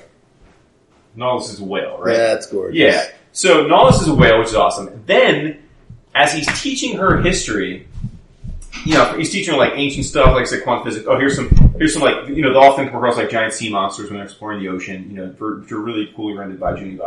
But he comes across and he's teaching her, and at one point, he teaches her, and he says, and he's teaching her all kinds of different things, and all of a sudden he says, I want to be liberated like the lions in Liberia, because recently my heart turned cold as Siberia, because everywhere I go, being cold is the criteria.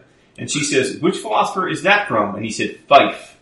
Fucking Fife Dog from Tribe Called Quest, people. And she's like, who's that? And he's like, Tribe Called Quest, ? Never heard of him. So he looks, his eyes widen, and the next panel is him putting her in a seat with headphones on, watching a video of the low end theory.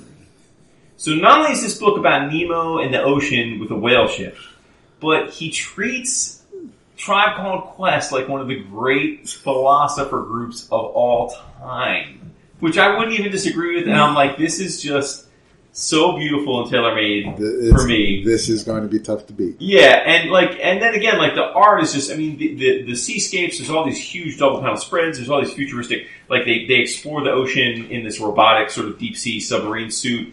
That he eventually, at first he won't let her go on, but eventually he lets her pilot. And it's just a beautiful story, and it's rendered so wonderfully with such vivid colors. It really looked, I mean, in this book it looks a lot like James Harren, to me, honestly, in a lot of ways, which, I mean that in the most complimentary way, which is not to say that Juni is derivative, but like, yeah, so he's just got this is so fun, and it struck such a chord with me.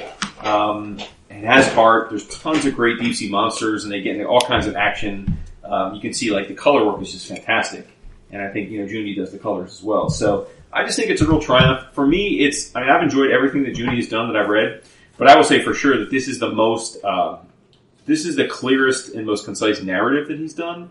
And like even here, like so when they find her, she's in her pod. She's got a book of Peter Pan, like an old prose book, and that's like the only thing she has in her possession. And so at one point she's dreaming and she goes in the world of Peter Pan, and they render that in this beautiful fantasy way. I just think it's such a really thoughtful book. Everything is meticulously done. Each chapter kind of takes a different step. She ages throughout the book from I'm guessing 8 or 9 years old when they find her, and then, she grows into a young woman, probably in her late teens, early 20s by the end of it. And, it's really fantastic. And I would say, like, visually, if you're a fan of Harren or, anyone in that Mignola universe, like the Miller. Yeah, Miller, Mignola, like any of that, like you'll love this book visually.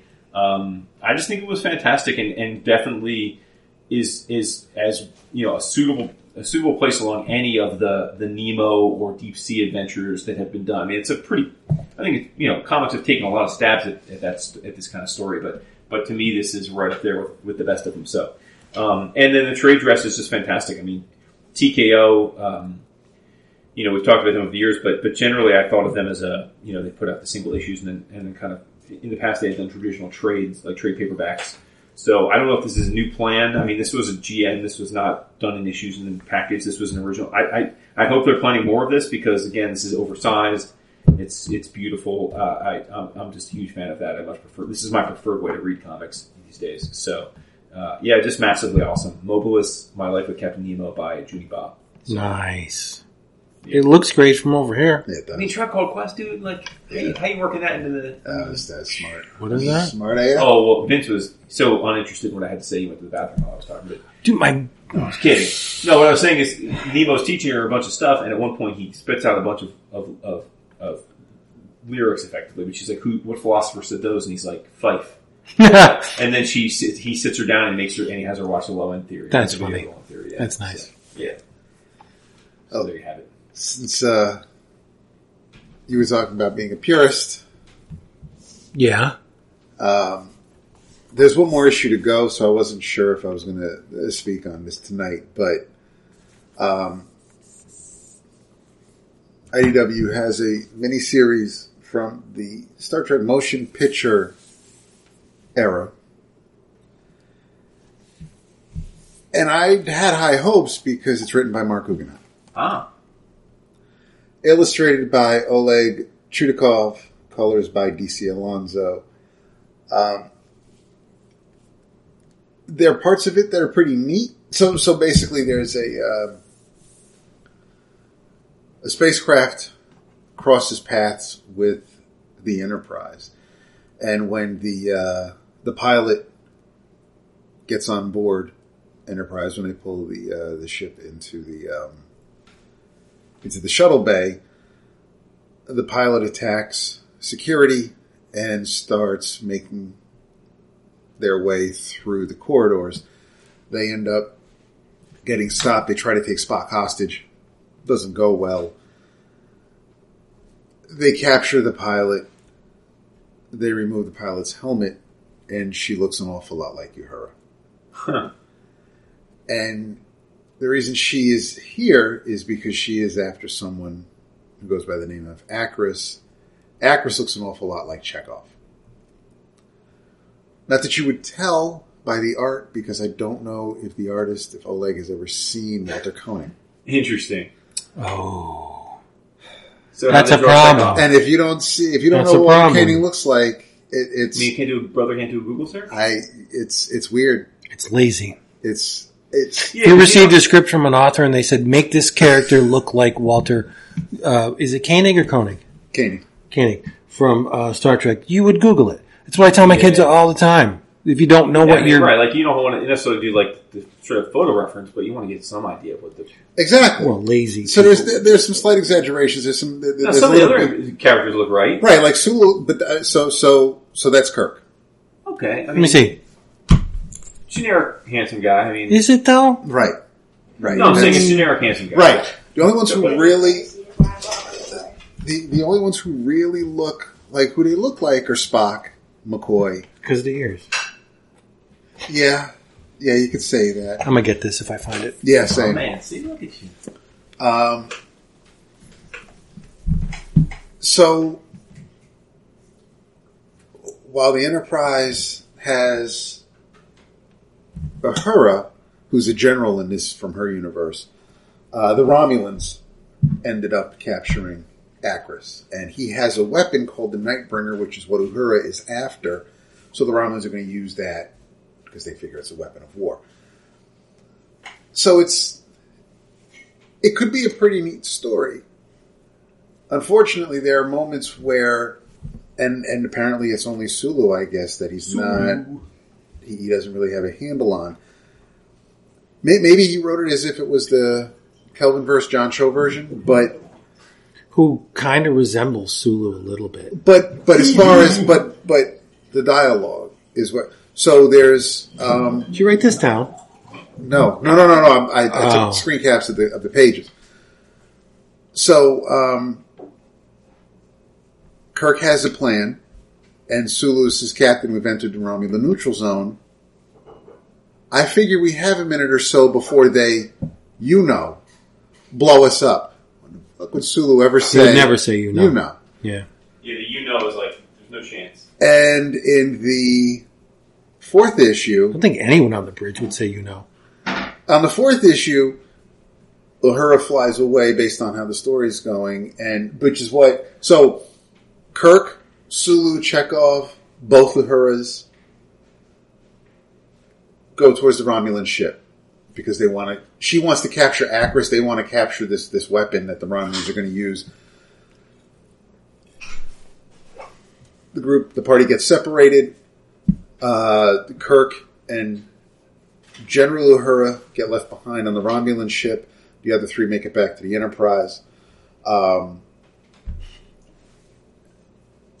So General Uhura is going to enter the neutral zone to go after her prey, as Spock expected. So Sulu says, "Well, she did. It's flying away. You don't want to maybe go after her?" And I'm like, "It's The dialogue doesn't run through, yeah. But you're reading it though. Yeah, I'm bringing it. Yeah. Because even with this, I'm still digging the story. I'm digging the story, and I mean, and at this point, there's one more issue, so I might as well see how it ends. Yeah. But it's a bit of it's not one of. I don't want to bring the room down. It's just not one of IDW's better Trek efforts after so many consecutive hits that they've done in recent years. This one was, and I don't know if it's because it's the motion picture error. I don't know if it's the type of story. I don't know if it's Guggenheim, but there's enough here where it drags down a little bit, but not enough where I'm just like I can't finish this. I'll stick with the last issue. But I was at the shop a couple of weeks ago, and when the mention of the IDW Star Trek books came up, and somebody I didn't know this person said, "Who's reading this stuff?" And I felt like saying, "I know somebody who's reading this stuff." Yeah. I mean, I'm not alone, but yeah, I am one. Of course, few. Yeah, but I mean, they live in this isolated little perspective fanboy bubble that they think because they're not reading it, nobody should be. Right, exactly. Right. Yeah. I mean, it is neat because you get the little call back to the mirror universe when they realize, hey, there are other universes out there, and this isn't one that they've come across before. The Romulans are here. There's worry about the neutral zone. There's political intrigue going on. But there are a couple of missteps. Mm-hmm. I think half of the stuff I read is tethered to pop culture stuff available in another medium. Like, look at all the books I talk about.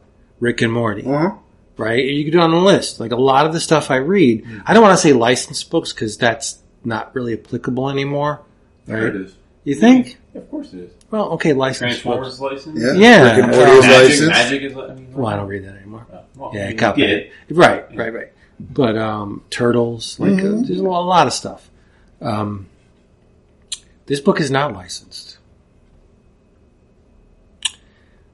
And I think the auteur that created this series is a frickin' genius. Stone cold genius. No doubt in my mind. He also may be on the spectrum. You know what I'm talking about. Ed Piskor. Okay. I finished Red Room. Well, and so did he, oddly enough. You mean you finished Crypto Killaz? That's the last. No more Red Room.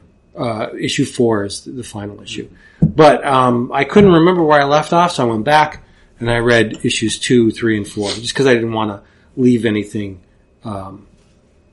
dangling, right? Unlike the other miniseries, Crypto Killaz is basically an anthology. Each issue focuses on a different thing. And I gained the most enjoyment out of issue number 3. I think it's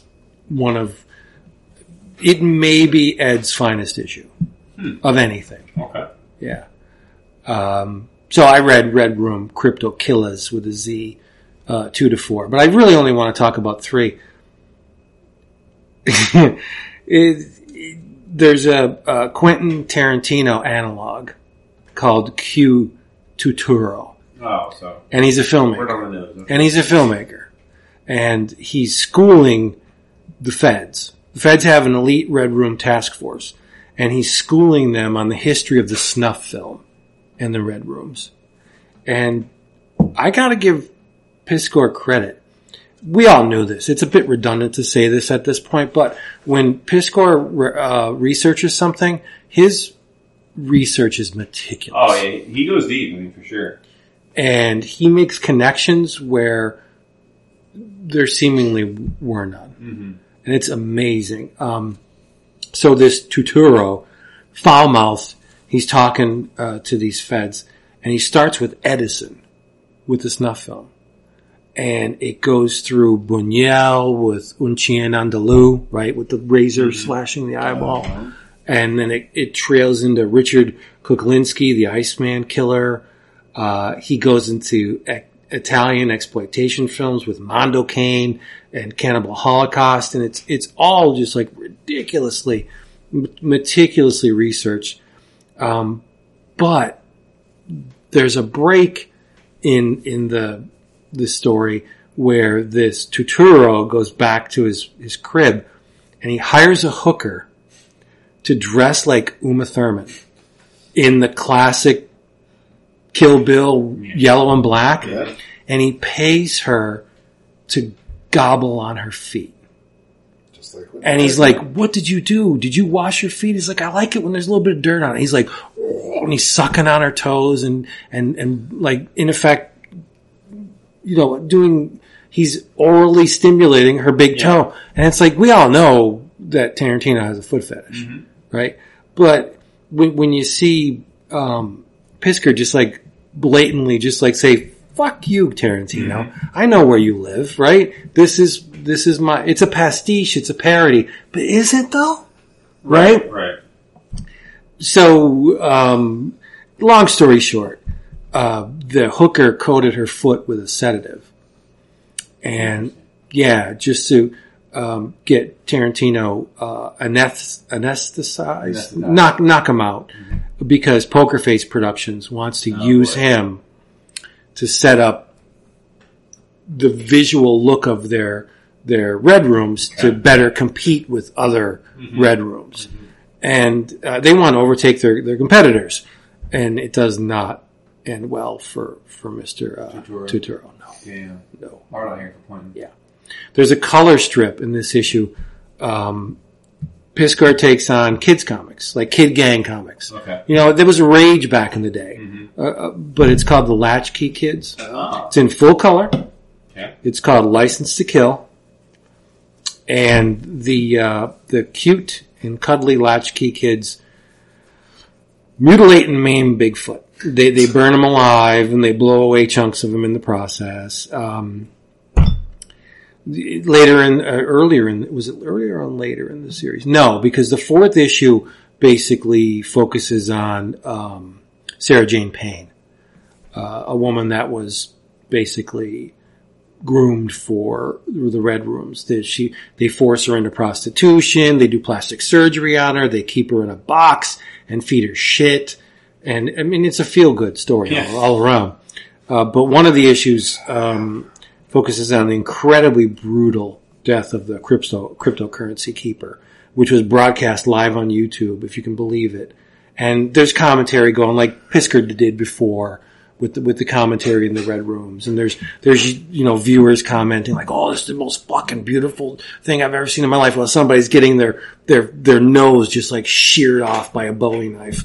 But I think in retrospect, now that Red Room is finished, I think Piskor embarked on a really courageous path with this stuff. Like, he could have just done something reminiscent of Hip Hop Family Tree, like in a different, genre or vein. But no, he focused on something that's not commercially viable. Like that, the Red Rooms are not going to sell scads of copies. Like, I don't think. But because he was possessed by the desire to research this stuff, and the fact that he illustrates it in ridiculous detail, like they're extremely violent books. Oh yeah. I have a very, very high tolerance for this stuff. One of my favorite films is Necromantic, that would curl people's toes. But there are points in the series where I'm just like, oh, yeah, he goes there. Man, you didn't do that. Yep. But I think ultimately what he's trying to say is the human life has zero currency unless somebody of stature deems it valuable. Sure. And maybe that's a one-note theme to the Red Room, but I think it's a powerful theme, right? Mm-hmm. Yeah. Like, your life is worthless unless some schlub with clout says, no, we can use you as scene dressing, and we'll make money off your death. Like, that's extremely disheartening and dark and depressing, but that's what this is. That's what Red Room is. It's an examination of how some human lives are worth far more than others. It's all about control and what kind of power you think you have. Right. And even the people with power, there's always someone with more power than the powerful. And I think he embarked on a really brave course with this series. I think it's genius. I love it. And when we see him, I'll tell him straight out. I think that the Tarantino issue is by far the best thing he's ever done. Yeah, and he even gets how Tarantino has that goofy tooth thing where his lips go up and he's really thin lips. Like, he nails it. And yeah, does it well. So yeah, Red Room is awesome. But I don't want to say it's not for everybody. I think that's pretty apparent. Oh, yeah. Right? But it does something to me where it scratches that transgressive itch with me, where I like to be shown stuff that I've never been seen. I've never seen before. Putting a woman in a box and, feeding her shit while she begs, you for attention. Like, it's insane. It's extremely dark. Yeah. I can't see Ed coming out of this experience of creating these books not being a changed person. Interesting. Because he had to have researches. There's things that he's seen that have irrevocably changed him. Well, we know. I mean, Ed's a weird dude, right? Like, spectrum, I think. But that's not. I'm not saying that he's. Like my daughter's definitely on the spectrum. Sure. Because she perceives things in different, in unique ways. I'm sure that he could. So I've heard some people. And let me be clear, I don't ascribe to this, what I'm about to say. But I've heard some people talk about this book and say that it's a incel manifesto. Red Room. Yeah. Could be. And when I say I don't ascribe to it, I bring it up because I don't think it's like an illogical thing to posit. Like, it'd certainly be the kind of thing I would think that, not that I really, at least I don't know that I know of any incels, but like, based on the stereotype of what incel culture's like, I could see this book being, like, widely, like, adored by them. There is love in the book, though. And there are women that, I don't want to say they come out of it unscathed, but they come out of it, I don't want to say better either. Right. But they come out of it socially and economically greater than they were before. Yeah. I mean, I think your point is exactly right, though. Like, and we've talked about this before. Ed, like, whether it's WYSIWYG or Hip Hop Family Tree or the X-Men or this, like, he is meticulously dedicated. He devours data, devours it. And I mean, I've always been a fan of Ed's work. For a long time, I was a fan of Ed. Ed kind of big timed us in recent years. I mean, whatever. No, whatever. It's true. It is true. But I'm separating the art from the artist. No, that's what I'm saying. But I'm saying so like there was a time where literally he thanked us for helping him sell Hip Hop Family Tree move units. Yeah. But to your point, I mean, but I'll always support his work because I think he is and. One of the things that, we've talked about this a lot, like, as we got older and we've read a lot of comics, like, for me, the things, and it's not just for me, it's comics, for music, prose, movies, TV. I'm at a point in my life where, like, it's, like, a lot of things, when I start watching them or reading them or consuming them, feel familiar. And that's a turnoff to me. It's like, I've even if it's well done, like, I know where we're going with this, I've seen it. And so I get really turned on by things that I feel are not something I've seen before or experienced before. Sure. And I feel like Ed's always got the chance of giving me that. like with You've whatever. never seen anything like Red Room. No. So, I mean, I will always give him props to that. Like, whatever he does next. And, like, Ed's the kind of weird, like, wouldn't you be surprised if he does, like, a romance comic next, right? Or, like... Right, because it's unexpected. Or like a superhero comic. Just because, like, he's never, like, it's just, it wouldn't be... But the thing, like Barbara Gordon, like Oracle, you can look at all the screens and you can absorb all the data, but it's a rare individual that can see the equation going on behind everything. Mm-hmm. That's Ed Piskor. Mm-hmm. He absorbs all this data and he can make the connections and piece them together in a way that not only makes sense, but I think are kind of revolutionary, right? That's, how many people can do that? How many people that we know that make comics can do that? Yeah. Alan Moore? Yeah. Right? I mean, I'm not going to elevate Piskor to the stature of Alan Moore. Like, come on, let's be real. Yeah. But he is like X-51. He can translate the data into forms that make sense and are logical, and he uncovers connections that you didn't think were there, but holy shit, like Edison and the snuff film, it's there. The fucking connections are there. I was wondering initially, like when I read the first issue of Red Room, like why is Gary publishing this? What does he know about this series that prompted him to greenlight? Because Fantagraphics isn't a huge publisher. Like, there's only a limited amount of resources they have. And to devote X amount of it to Ed Piskor's hyper-violent... Well, as I understand it, I mean, I think that was because they have such a great relationship with Ed already. Right, like they did Hip Hop Family Tree. Right. So. And I'm sure Ed just sat him down and said, look, here's what I'm trying to do with this. This is the big, the long game. I get it. But as an outsider looking in, Fantagraphics has never published anything like Red Room prior to this.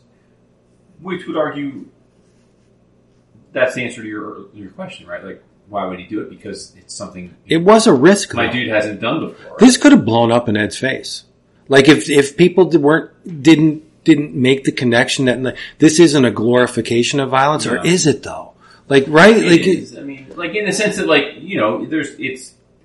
But it is a glorification. He's not endorsing it, like saying go out and do it, but I mean, he's not making it out to be this reviling historical account of it. Like, how could this have ever happened? Right.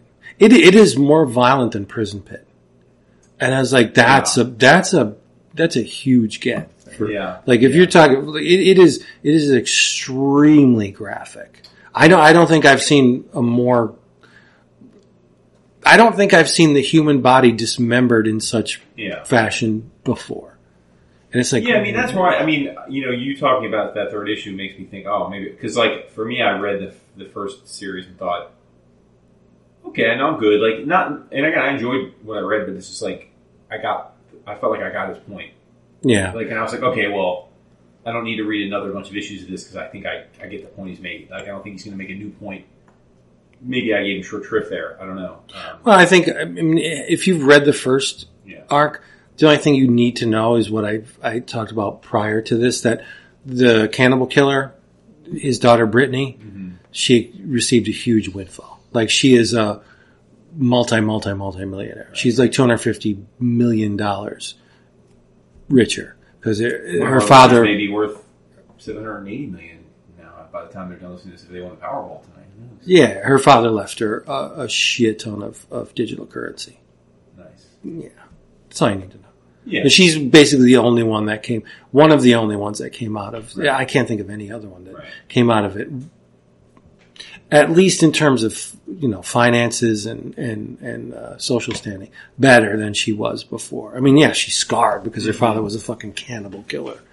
But one thing that I think that's interesting with, like, all those guys that are doing the indie scene these days, whether it be him or Rugg or Tommy or Ben Barra, like is there just almost like impenetrable confidence in their value of their own stories? Have to. Yeah, but like it's impressive to me, right? Because like a lot of their stories, maybe not Ed as much because he obviously puts up, like a lot of their stories are not particularly like deep, right? Like. That last Morrow wasn't, but he didn't write it. No, that's different. Yeah. But they just have unending confidence in their ability to tell the story, and it's it's impressive, right? Like, I think so. Whatever your lot in life is, whatever your craft is, like, you probably have some ability to channel the idea of, like, being infinitely confident in what you do, right? Like, or aspire to that. And that's, like, I'm always impressed with that. It's like, oh, they're just ready. Like, they are who they are, and they're going to put it out there. Like, they don't, Those are the true guys. Those are the guys that are real. Yeah. There's guys that are just doing it to get another gig at one of the major publishers, but these guys don't care about that. Yeah. And that's great. That's extremely endearing to me. Yeah. Stat's next tattoo, he's going to get a Crypto Killaz tattoo. So this series though, I love it. Yeah, it's wonderful. It's wonderful. Dab is as quiet now as you are when we talk about, like, sorry. Yeah, you didn't click with it. I didn't expect you to click slice of life comics. Yeah. It's not your thing. No, I was going to try. Yeah. So yeah, Piskor, Crypto Killaz. Red Room is done. Very, very curious to see what Ed does next. It's going to be hard to top this for me. Yeah. Okay. Well, there you go. I mean, for me, nothing's ever going to top Hip Hop Family Trees. Well, that's 100% in your wheelhouse. Yeah, exactly. All right. You want to bring it on home? Yeah, let's bring it home. We're going to be bright on Bushy Tail tomorrow. We got to have our energy up. We're got to spend some money. Got to hit the comic floor. Spend some money. Got to go get some good foods. Yeah. See some friends. Can't wait. To all the people out here listening, if you're on the way to the con, make sure if you see us, say hi. I mean, if we see you, we'll say hi too. But if we don't know you yet, by all means, make sure you say hi to us. Nice. Don't be scared of Vince. What? Yeah, don't be scared of Vince. He's a brooding teddy bear, big old Sicilian fella. We are physically speaking, we are a large group. Like, we're all 6 foot plus. And no, I'm not 6 foot. You know, 5'11". Oh yeah, it's 5'10", 5'11", around there, depending on my level of excitement.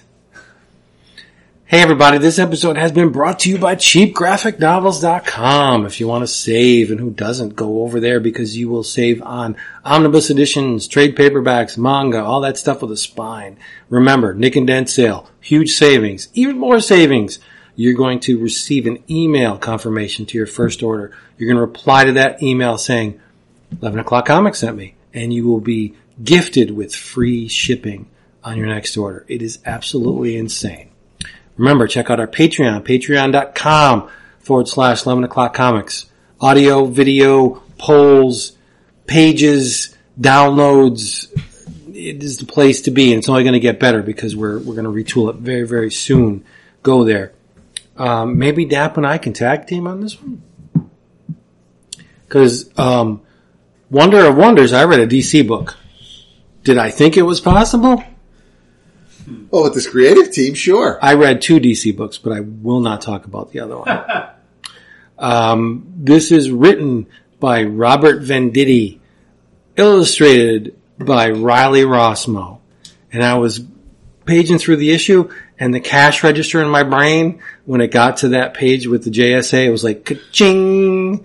Cover by Ivan Plascencia. It is called Wesley Dodds, the Sandman, #1. I think it's very faithful to the work of Matt Wagner. Yeah, it very much is. If you've read Sandman Mystery Theater, which you all should have because we did a book of the month on it, the players are all going to be familiar with you. It's not it's hitting the ground running. You're not. It's not the origin story. You're not. It's you're not heavy lifting at all. Basics. No. It's the Sandman dealing with what he needs to deal with. Wesley's actually attempting to maybe even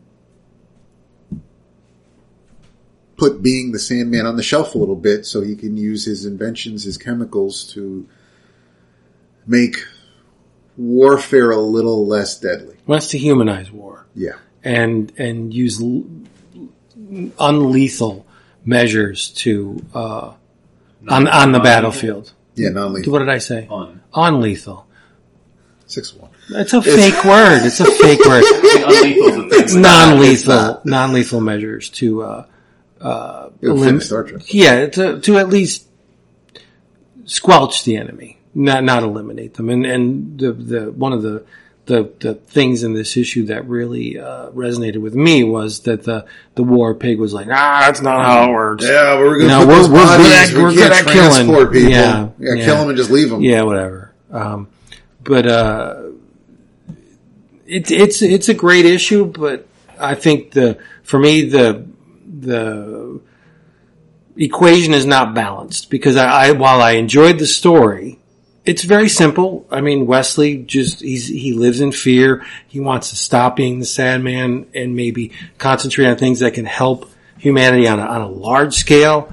And then you have somebody breaking into the Dodds Manor, and stealing his journal, and then they set the place on fire.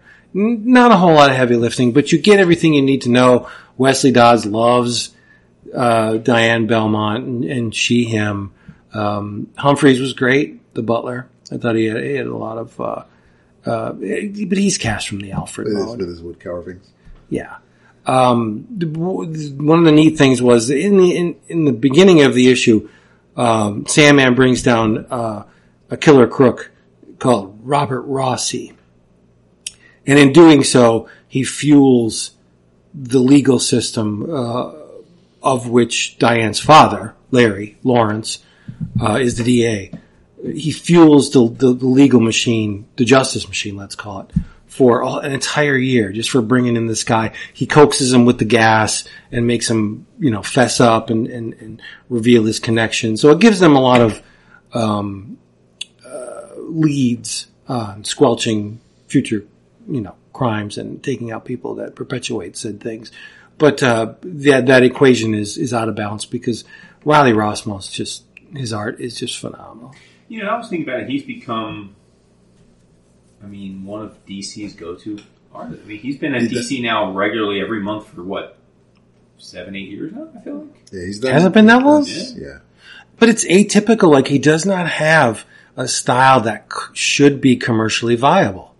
It's just that he transformed the commercial arena to accept his style. Like, when you look at, it's like Scotty. Scotty didn't have a commercial style to begin with, but as everybody's like, holy shit, look at this Scotty Young guy. And then everything is transformed in his wake. I think Riley's the same way. Mm-hmm. That there's a grotesque edge to Riley's style that there's also a very cute edge to it too. So it's a balance of the two. But you saw that on Harley Quinn. Things are cartoonishly exaggerated. It's almost like that European cartoon. You look at his architecture and his the fashion design in the issue, like, just holy shit! Like, what are you doing? You're amazing. Yeah, the way clothing flows. Yeah, it's ridiculous. So I thought this issue was a winner. Wesley Dodds, Sandman #1. I agree completely. I liked it a lot. If I had he's got a knit. A knit to pick, Oh, he has a knit. It's too short. What's the knit? Oh, well, it ends on a pretty severe cliffhanger, and it's the fire. Yeah, but before the fire is set, the infiltrator obviously knows who Wesley Dodds. Or they will, because they took the journal or But they found the gas masks, and the trench coats. So it's somebody who, whether or not it was someone who deliberately knew what he was doing or just stumbled. Because I'm looking at this image and there's shades of like the old school Manhunters, the Android Man. That's not who it is, obviously, because it's the 30s, or the 40s, but is it the 30s? But just in shadows, the way the face looks with the neck, there's a legacy aspect to it too.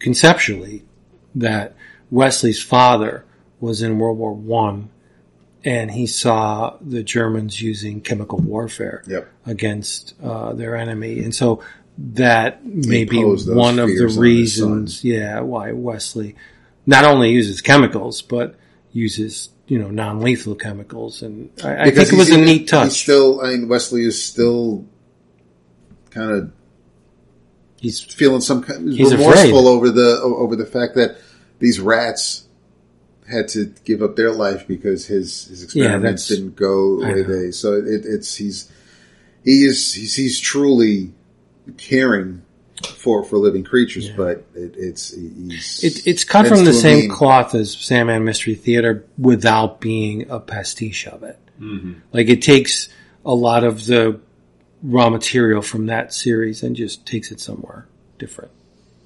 Yeah. And Wesley also points out the discrepancies, the dichotomy between the haves and have-nots. How you have these guys mugging some dude from the shipyard because it's payday, because everybody's got to eat. Meanwhile, 2 blocks over, all the fat cats are living large, and the social gala, and Diane's like, that's just the way it works, dude. It's like she's a realist, yeah. So she's a real one. And Rossmo's Diane is far more attractive than Guy Davis's Diane. Yes. Yeah. That's okay. But yeah. Not to say that Guy Davis's wasn't attractive. Definitely recommend it in your travels. Check it out for sure. She's got a nice personality. In your travels, I'm not going to take too long on this one because this book was well covered by my man Dap some time ago when it first came out. But I got around to reading it this past week, and that is Paris by Andy Watson and Simon Gain. As I said, Dap gave a lovingly detailed review of this back when he read it. I, not too long ago, talked about and read the follow-up of the same team here, did a book called Sunburn, which took place in Greece. This book, as you can imagine, since it's called Paris, took place in Paris. Set in the 1950s, and again, I won't go too deep in the recap, but it's a romance book about a young artist named Juliet, an American who comes to Paris to study art. She's not wealthy, though, and so part of the way that she pays for her education here at the Institute is to do commission work that her professors turn her on to, and it helps offset her tuition. And she's been commissioned to do a painting of a young woman named Deborah, who is a debutante of like a really wealthy aristocratic family, who's very prim and proper. And Deborah's like any of these. She wants to see more of Paris, wants to see more of the world, wants to have more experiences, but she's very henpecked and controlled, and at the same time Juliet wants to experience more, but she's poor, and it's a hard struggle for her to really have the money or time to do the things she wants to do, and their lives get intertwined, and then romance ensues over time between them and others, and it's a really well done book, and it reminded me a lot of like a one act play, where it's 4 or 5 people on screen for most of the time. It's not a broadcast with a complex plot. It's just these 2 women and a few of their close friends and family that interact with each other over the course of the book, and it's just really well executed. It's a really well done, I think, romance comic. And I showed Dap when he got here because I think he had read the digital copy when it was provided to us by Image some time ago, so he hadn't seen the physical copy. But it's got like this really nice like yellowish wash over the pages, which kind of give it like an aged feel, even though it's a modern comic. So. And I really I dig Gaines' art style very much. It works for me. So yeah, just recapping, basically, again, it's a second thumb up for this book if you're a fan of like romance comics, and there aren't too many of those out there these days. This is definitely one. And I'll just be blunt with you. I enjoyed this more than I did Sunburn, because Sunburn has like a negative, not a negative vibe, but it has like sort of a more of a sardonic take on romance, and how maybe like it's not all it's cracked up to be, and this is a little bit more pure, sort of like romance can overcome a lot of other things in life. So I kind of prefer that vibe to the Sunburn vibe, but which is not to say I didn't like that book. I very much did. But so 2 thumbs up for Paris by Gain and Watson. Simon Gain had an awesome run on Godzilla for IDW. Oh yeah, great run. Mm-hmm. Yeah, we finally picked this up at Jason's, but we got to thank Tony again for giving us the Viz annual for 2023. It is a great looking book, man. It's massive here. And while you're bringing up Tony, I'm glad you mentioned it, because he and his crew did. They had on their podcast. They had an interview, like an hour and a half interview with Terry Moore last week, and I have to say, I've been a fan of Terry's for a long time. I don't recall, and Terry was on CGS a time or two. Like I know he's done podcasts before, but I really felt like this conversation was the most interesting I've ever heard of it because it was just like they had a conversation. I mean, kind of like how we do. Like it just was. They didn't. No, I mean it wasn't like a. I mean, it wasn't like an ad. Like they just talked to him like another human being, and he was very honest about his craft and how he got started, and kind of looking behind the scenes of it, and it was interesting to hear his like thoughts on the craft of it, like doing it to make a living, and the process with which that requires, and the discipline of like putting something out, versus like the creative things, that we probably more take from it. And I thought it was just a great conversation, and it's episode 430 of their podcast, which is the Awesome Comics Podcast, and I think you should listen to the podcast in general. It's a fun show, but in particular, I really did think they had a really standout episode with the Terry chat. So. True that. Yeah.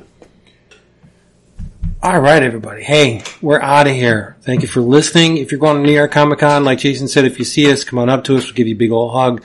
In the meantime, read some comics, talk about them.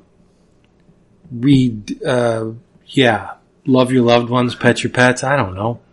Drink some good shit and say goodnight. Shout out to all of our friends and relations in Israel. It's a tough situation right now. Very close to home for my firm, as you can imagine. So, much love to all of you out there and being affected by that. David. Good night. Ladies and gentlemen, playing at home, he is not looking at his watch at all. He's got like haptic feedback set to us. So you're saying he's a robot?